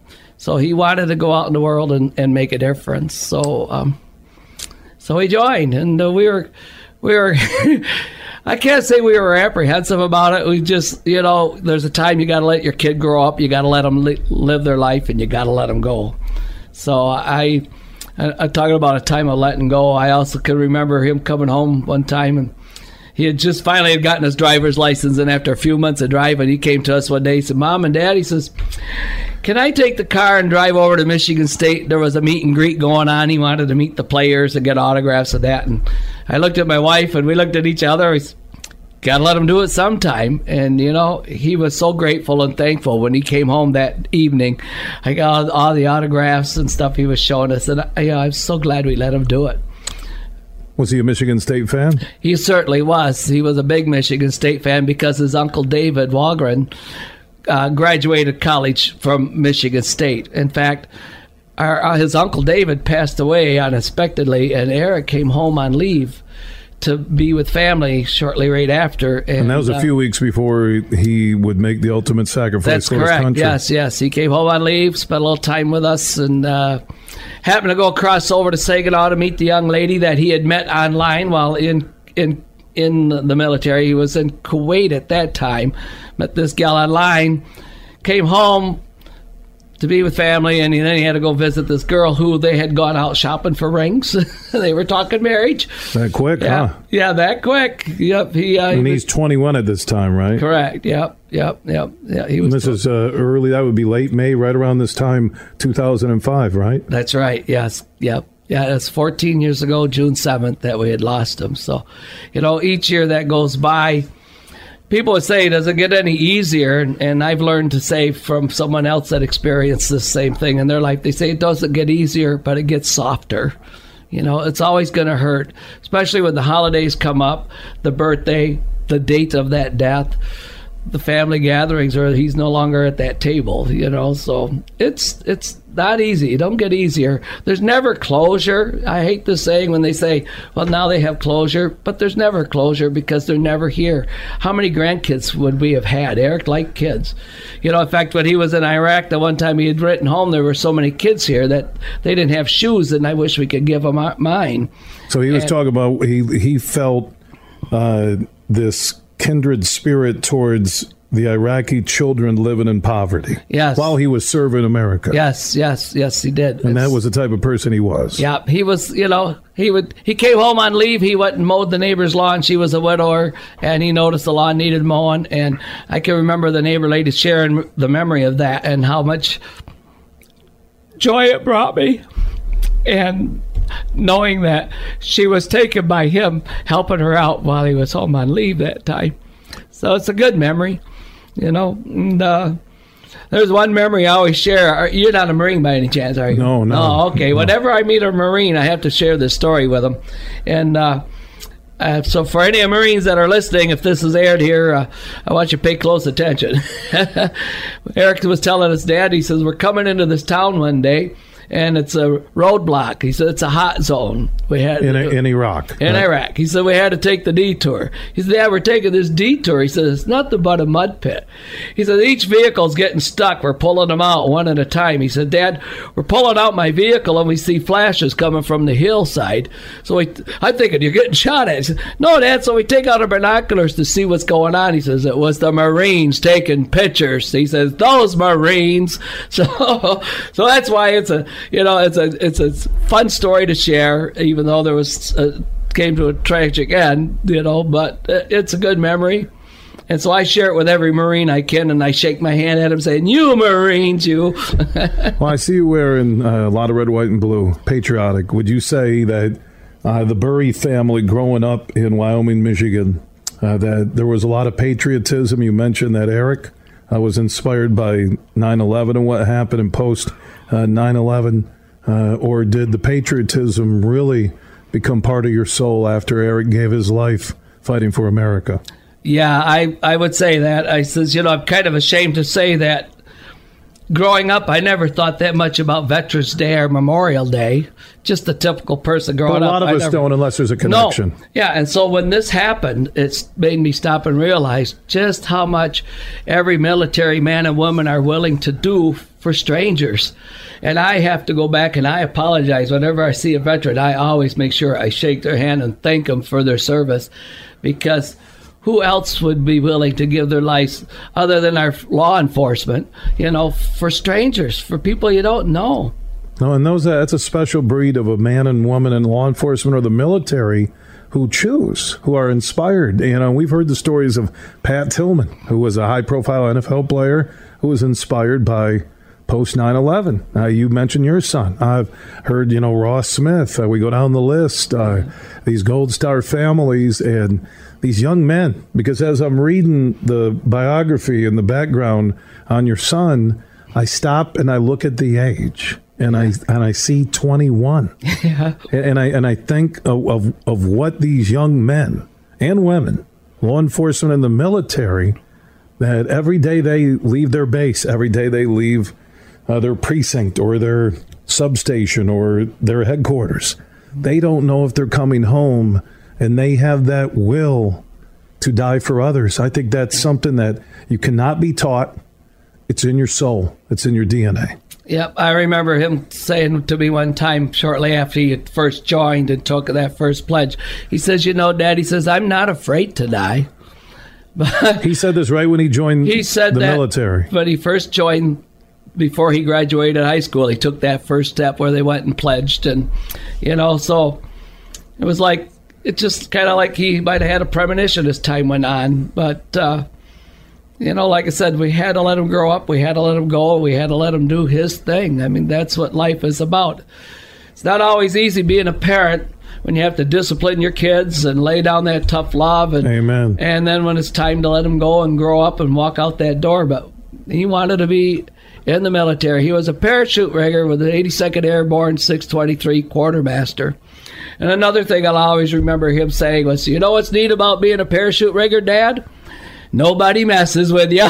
They want to make sure you get it right. You want to make sure you did it right. And, he was just, like I said, it was that adventuresome boy and always on the go. And I've kind of like that even to this day.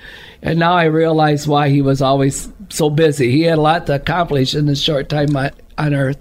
And so when he said he came home that day and Mom and Dad, I'm joining the military, and you talked about your apprehension, he talked to you about the honesty of, I could die serving my country. What was it like early on in his military career up until that day when you got the knock at your door that he had died in Iraq? Well, he was just doing his typical thing, getting his training at the different bases, and then, enjoying his military time.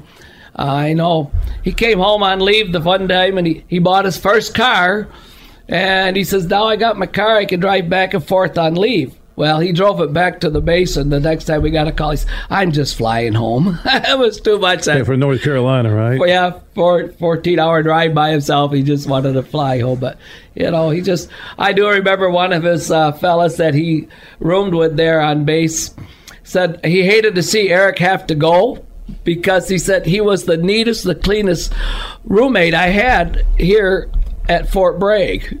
So, it was kind of neat. We've still had some contact with his former military men and women. A couple of them have come to visit and stand at his graveside. And there are others that still want to come and that we stay in touch with through Facebook. His name is John Burry. His son, Eric Burry, made the ultimate sacrifice for America on June 7th, 2005 in Baghdad. Operation Iraqi Freedom. He was a free spirit. a guy who didn't think long and hard and just came home and told his parents, I'm joining the military, and at the age of 21, the ultimate sacrifice. So before you get the news that Eric had died while being deployed in Iraq, how long was he in the military, and how long did he plan on staying in the military? Well, at first he talked about being a lifer, and then he met this girl online and decided, no, Dad, I'm going to do my 4 years and get in and get out, because he planned he was going to get married. So he had maybe another year left, right, in the military? Well, he joined, he graduated 2003. He went right off to base then, so he's only in a couple of years before he was killed. So he gets deployed. Now, when he gets deployed to Iraq, your thoughts when you get that news?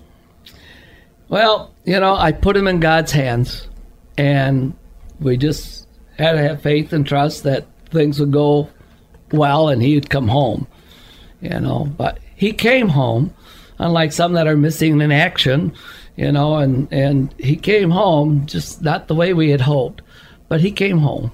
In the conversations you had with him from Iraq, what were they like in the war zone? He told you about the kids with no shoes, and he wanted to give them the shoes off his feet. He felt that kindred spirit towards the children who are victims of war and poverty.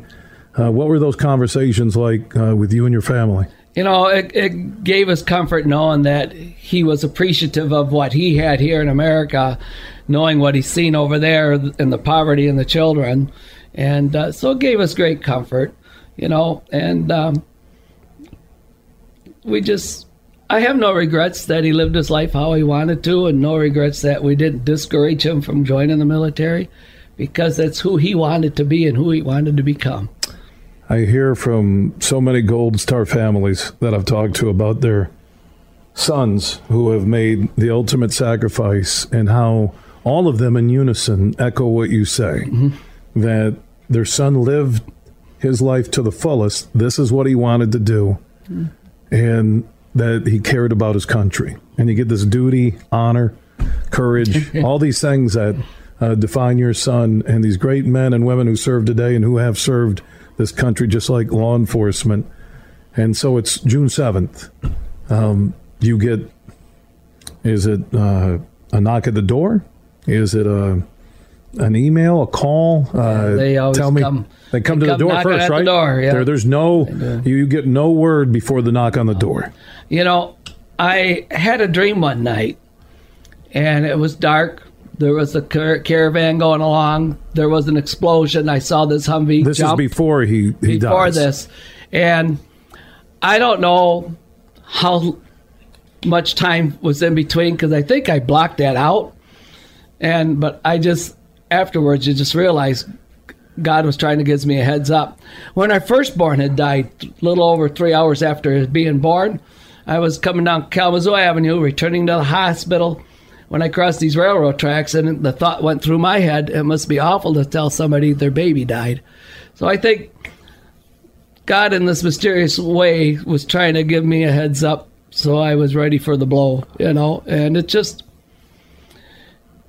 it's an ugly thing to happen. War is not a win-win situation, really.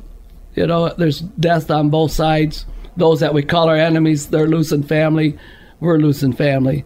But I always say there's no true winners in war. But things happen. Eric wanted to be a part of something that he wanted to help make the world a better place. And this one year we did the shoe drive in his memory, and thousands of pairs of shoes were donated. And Baby Bliss had closed, and one of the guys there says, go into the factory, gather up what you want, ship it over there along with the shoes. Back to Baghdad. Back to Baghdad. So he, in conversations with you, and a photo on the card you gave me of Eric Burry, specialist in the Army, standing with an Iraqi child, that after his death, you did a shoe drive. Yep. And in his name, hundreds of pairs of shoes were sent back to Baghdad. Yeah, it was amazing. The people just sent them from all over, or sent money to help get shoes. And Blackwater at the time, they took their time to take the shoes over there. They were part of delivering them. Yeah, the Blackwater, which was contracted specialist by the government, right? Correct, yeah. And then Eric his portrait was also used for Hometown Hero for Art Prize 2014. I don't know if you remember that. Yes, I do. His portrait was used as Pamela Alderman came to us and wanted to use him. And that wasn't just about the military. His portrait was being used to help make people stop and think, who was that special person in your life that you looked up to as your hero?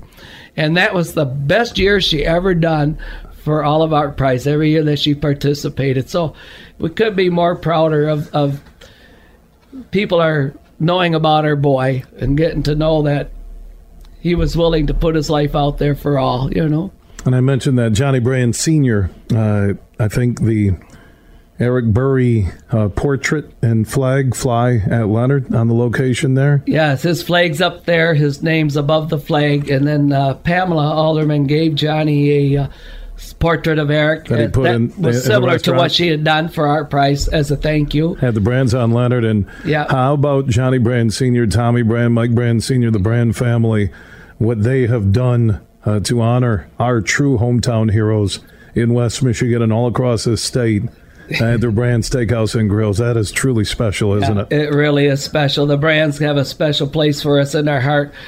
Tommy, being our representative, created that bill to have the sections of 131 named after the three boys from Wyoming. Which, by the way, I get goosebumps. After I sent you a Facebook message asking if you could come in studio and just tell me about Eric's life, right? I'm driving along. I think I'm going to one of my kids' soccer games, and there it is. Yeah. A portion of, is it 131, right? 131 from 54th Street to 44th or 44th to 54th, depending on which way you're going. I saw Ross Smith, another section, Ross right? Smith, and then there's Nicholas Blodgett. Wow. Nicholas Blodgett was killed in July of 2004. Eric was June of 2005, and then Ross Smith was December of 2006. And these are the three boys from Wyoming. And we've gotten an old family since then, and Gold Star families they say we're a special unit. It's a group you don't really want to belong to, but we're there for each other when we need each other. His name, Eric Burry, specialist out of Wyoming, graduated from Kelloggsville High School, joined the Army, was there for a couple of years. He was deployed to Iraq and killed in action in Baghdad. On June 7, 2005, he was a parachute rigger assigned to the 623rd Quartermaster Company, 82nd Airborne Division, the best of the best at Fort Bragg, North Carolina. And Eric made the ultimate sacrifice for our country. And John, my best to you and your family. I thank you for coming in. I know it's not easy, but what I like to do is keep the legacy alive. Yeah.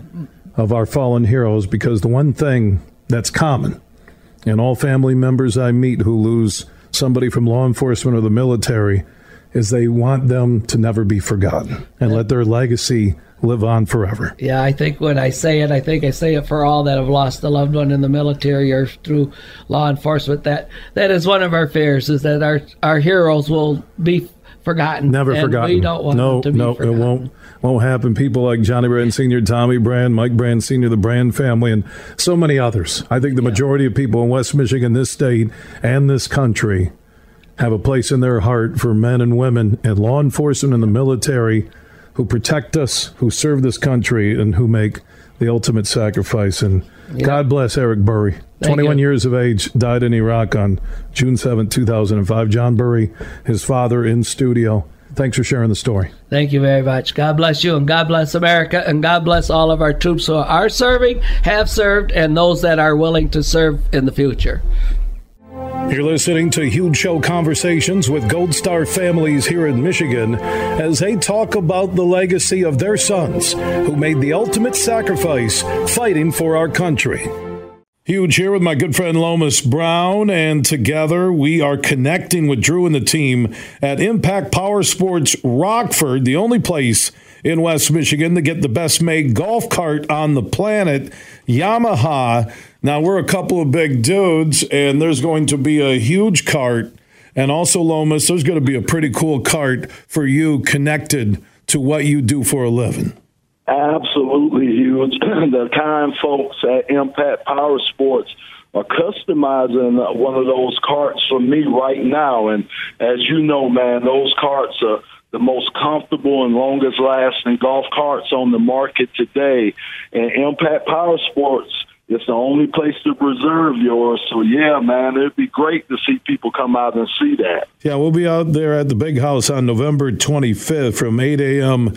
until noon, right across from the stadium with our friends from Soaring Eagle and also Impact Power Sports Rockford, the only place in West Michigan to get the best made golf carts on the planet from our friends at Yamaha. And you can also get details soon on the Huge Show and how you could register to win Lomas's golf cart. That might be tough to get it away from you, Lomas. I know it's going to look good, man, that Honolulu blue and silver, man. And like I say, how big and comfortable that is. Yeah, they might have to pry the big fella out of it. And before we go, Lomas, I know you have a few words for Drew and the team at Impact Power Sports in Rockford. Yeah, man, I'm excited to be working and partnering up with those guys. Looking forward to seeing them on November 25th at the Big House. You can join Lomas and myself, Impact Power Sports, November 25th at the Big House right across from the stadium. And keep listening to the Huge Show for all of the details. Imagine this, winning big at Soaring Eagle. It's a Black Friday free fall every week in November. Each week, nab the best deal around with drawings from 3 to 11 p.m. Every hour, 4 lucky players will win up to $1,000 premium play. Don't miss a moment of the excitement. It's Black Friday free fall. Only at Soaring Eagle Casino and Resort. Your getaway reimagined. Visit SoaringEagleCasino.com for complete rules and details. Huge here for my friends from Coppercraft Distillery. Now they're a Michigan-based company, and they have a message for anybody 21 and up.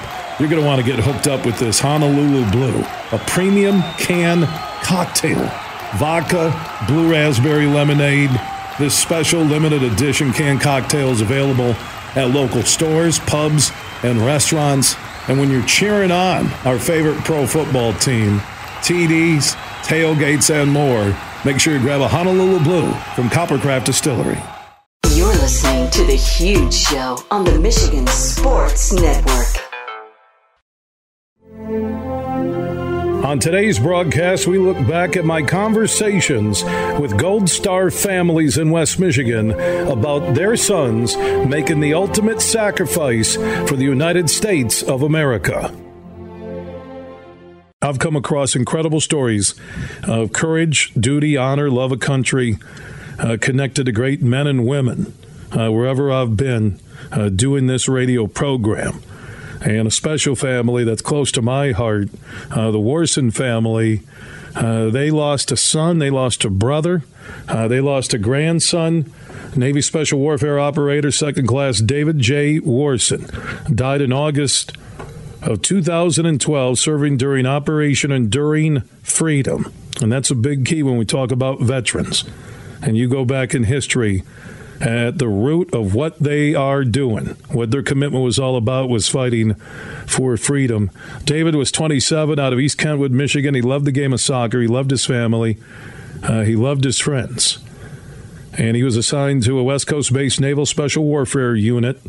He died August 16, 2012, in a Black Hawk helicopter crash northeast of Kandahar, Afghanistan. David's spirit still lives on, and the way I get connected to the Warson family goes back to just when David Warson was commissioned as a Navy SEAL. His father, his stepmother, and also a relative, I think it was a niece, stopped in to Mongolian Barbecue on 28th Street. We were doing a fundraiser, I think, for neurofibromatosis, and a gentleman stopped me. And he said, "Hey, how you doing? My name's David Warson, and I want to thank you for your support of the military. We thought we'd come out and support what you're doing." He also told me on that day, he said, "You need to read a book called Lone Survivor. Make sure you read it. It to a T, it tells you what a Navy SEAL is all about." Well, then when we get to August 2012, I'm doing my radio program from the Tee It Up for Kids charity golf outing at Eagle Eye, and Sean Ellis from the Southland Ottawa sends me an email. And he said, hey, at the end of your show, could you pay tribute to a guy who used to work for us, a Navy SEAL who died in Afghanistan earlier this week by the name of David Warson? And I said, and I emailed him back, you bet, I'll give him a nice tribute end of the show. Well, then something was going off in my mind, like, boy, I know that name. So I do the tribute. I go out to the parking lot, get in my car, I check my phone, I look at my email archive, type in David Warson, and up pops an email from his father saying, hey, it was cool to meet you. Thanks for what you do. Don't forget to read Lone Survivor. And at that moment, I picked up the phone and I gave David Warson Sr. a call, still had that number, still had all the information, and said, I'm so sorry for your loss. Well, we got together on air through the Grand Rapids crew and soccer and did a broadcast and paid tribute to David. This guy loved his family, loved his country. He loved his friends. He loved life. And he also loved the game of soccer. And now David Warson Sr., who I call a good friend, along with the Warson family. They're extended family. They're everywhere. The Warsons, they're like their own little military outfit. You need to get to know them. They're special. And David Warson Sr. joins us in studio here on the Huge Show across Michigan. Good to see you, my man. Very good to see you. First thought you have when you wake up every morning and you think of David? Smile comes to my face. When something like this happens, as tragic as it is, you have a choice. You can be upset about it, or you can decide to wake up and celebrate his life and what he gave us in those 27 years of life. Why did David Warson want to become a Navy SEAL? What inspired him at what point in his life? And again, he died at 27, so still a young man. David, did you hear from your son, seeing your son, that he had this dream or goal to go fight freedom or fight for freedom? Well, David was always driven. He went to a few colleges along the way and played soccer, loved soccer, but a big strapping guy, by the way, too. I mean, David looks like a guy that'd be a linebacker on a football team, not your typical soccer player. Right? Yeah. Well, and then when he went in, he just kept getting bigger and bigger. But he came to us and said, hey, school is not the thing for me. I want to be challenged. I want to be challenged, and I want to be the best of the best, and I'm going to be a Navy SEAL. What age was he at this time? 24. And so he went and started training for it, and he never looked back. He succeeded. And getting through BUD/S or Navy SEAL training is maybe the toughest course known to man, correct? Yeah, I'll tell you this. I've been around a lot of team guys, and they're all fantastic. They're all kind of from the same mold. You're talking the Navy SEAL team guys? Yep, Navy SEAL team guys, and they're unbelievable.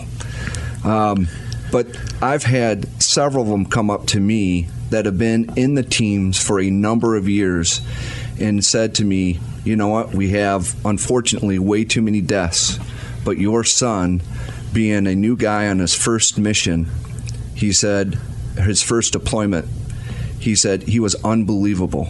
He was the best of the best. What change did you see in David when he was going through this Navy SEAL process, training to be one?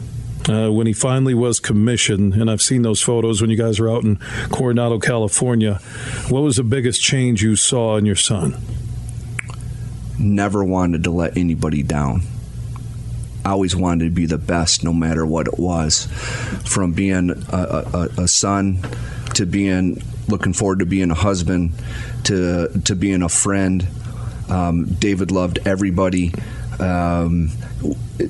Neat thing is we met at his chaplain when David died, and David had a conversation with the chaplain before he died, and over in Afghanistan, and the chaplain went to us and said, hey, when a Navy guy comes to me and wants to talk, it's usually trouble, meaning marriage troubles back home, whatever it may be.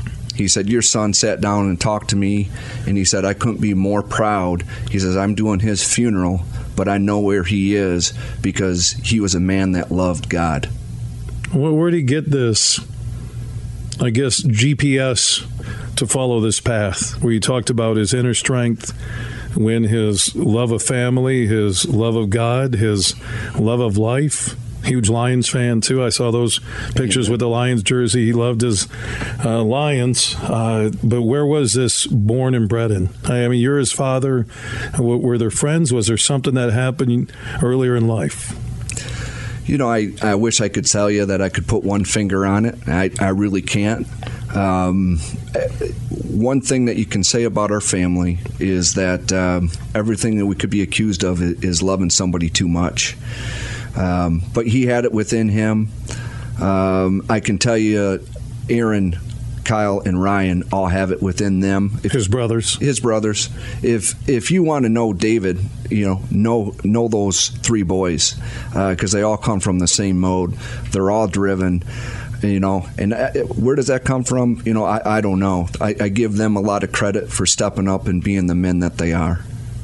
David Warson Sr. is joining me in the studio. His son, David J. Warson, at the age of 27, out of East Kentwood, Michigan. He died in a Black Hawk helicopter crash northeast of Kandahar, Afghanistan. And you told me the story that they were on their way back to base, and they got a call that something was going on in a canyon, and they made that turn, and that helicopter never made it back to base.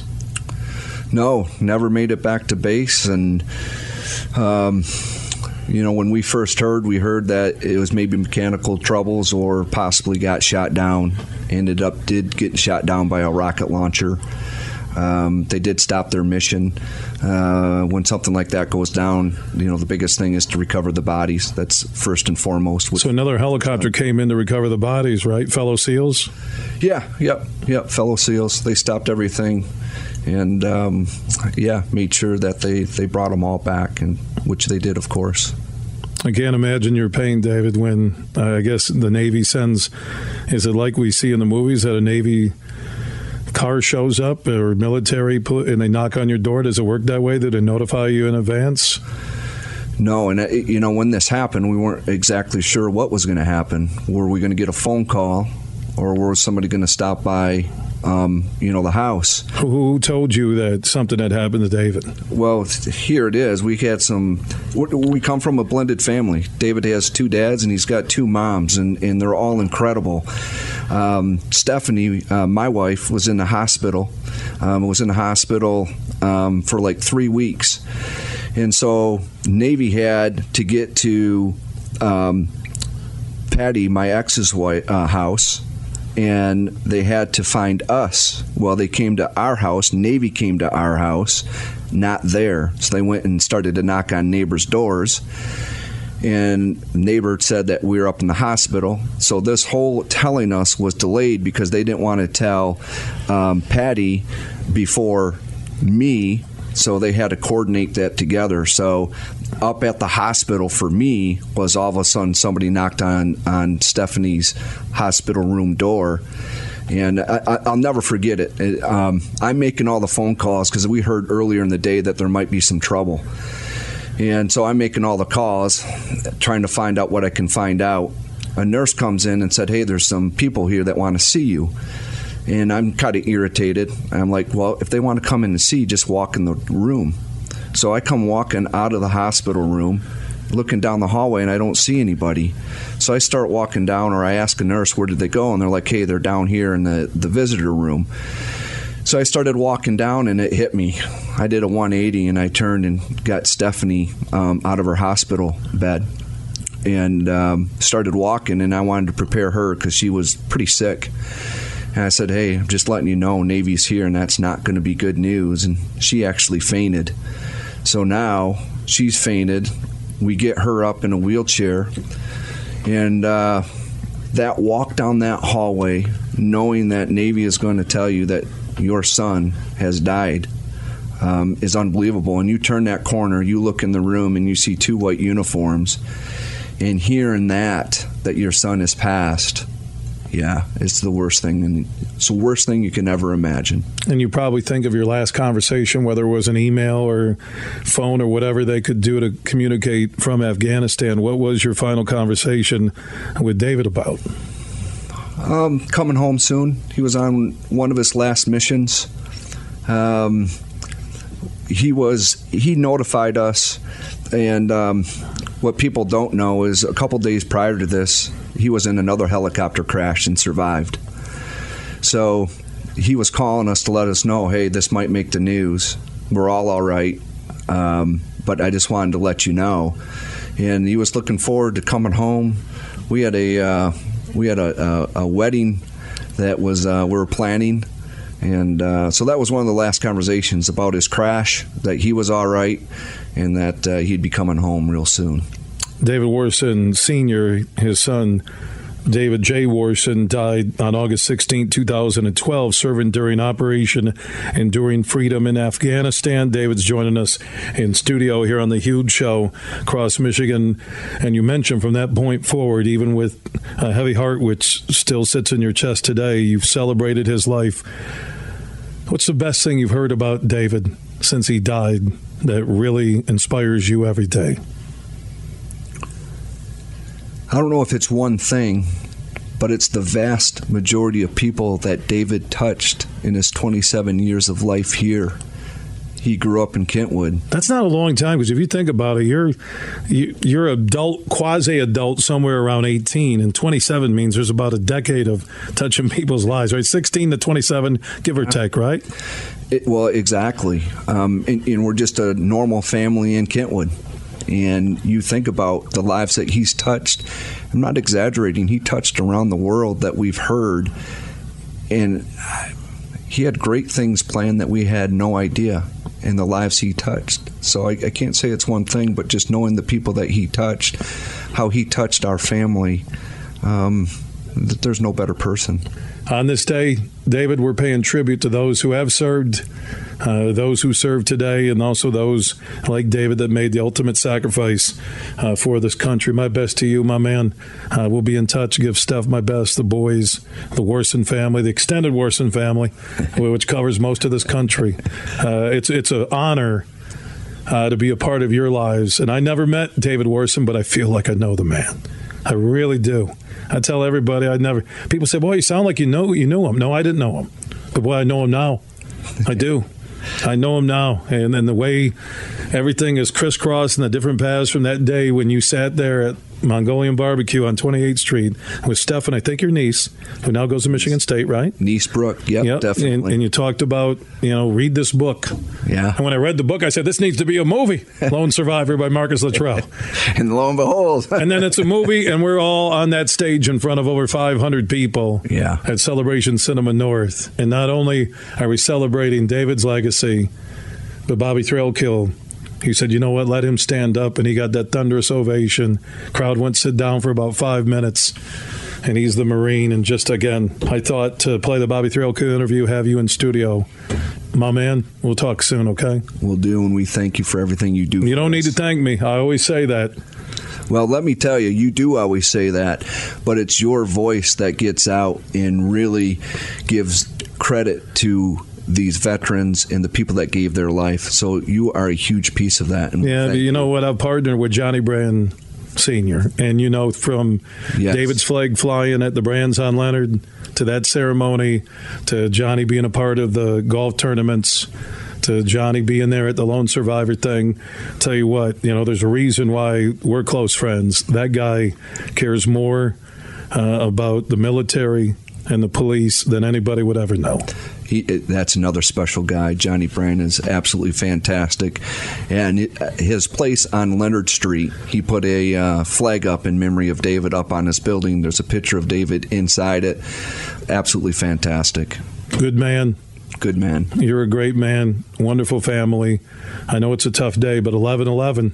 11-11. That is kind of crazy. You keep tell that 11-11 story all the time. I do. I think one day I was at your house and I had to leave, and it goes 11-11. I can't leave now. I got to wait till it's 11-12. I can't walk out right now.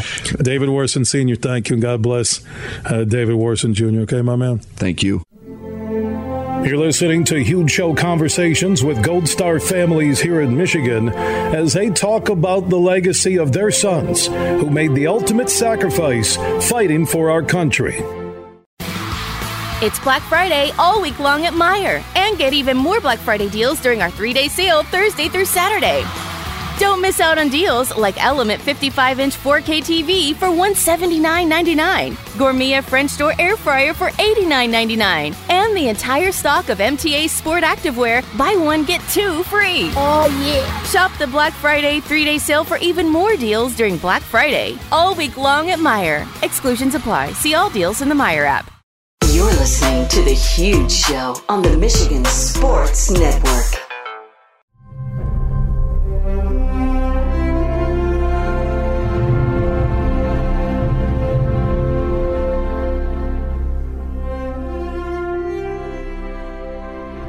Bill Simonson back here on the Huge Show across Michigan. If you missed any of our Gold Star interviews, you can listen 24/7 at thehugeshow.net. I do want to thank Superfly Hayes for all of his hard work putting together these interviews with these Gold Star families who are still dealing with the pain of losing a son. Think about that man who stepped up and said, I want to serve this country, and then they gave their lives for the freedoms we enjoy today. So on behalf of the Huge Radio Network, Superfly Hayes, his family, and mine, we salute all the Gold Star families all across Michigan and across America.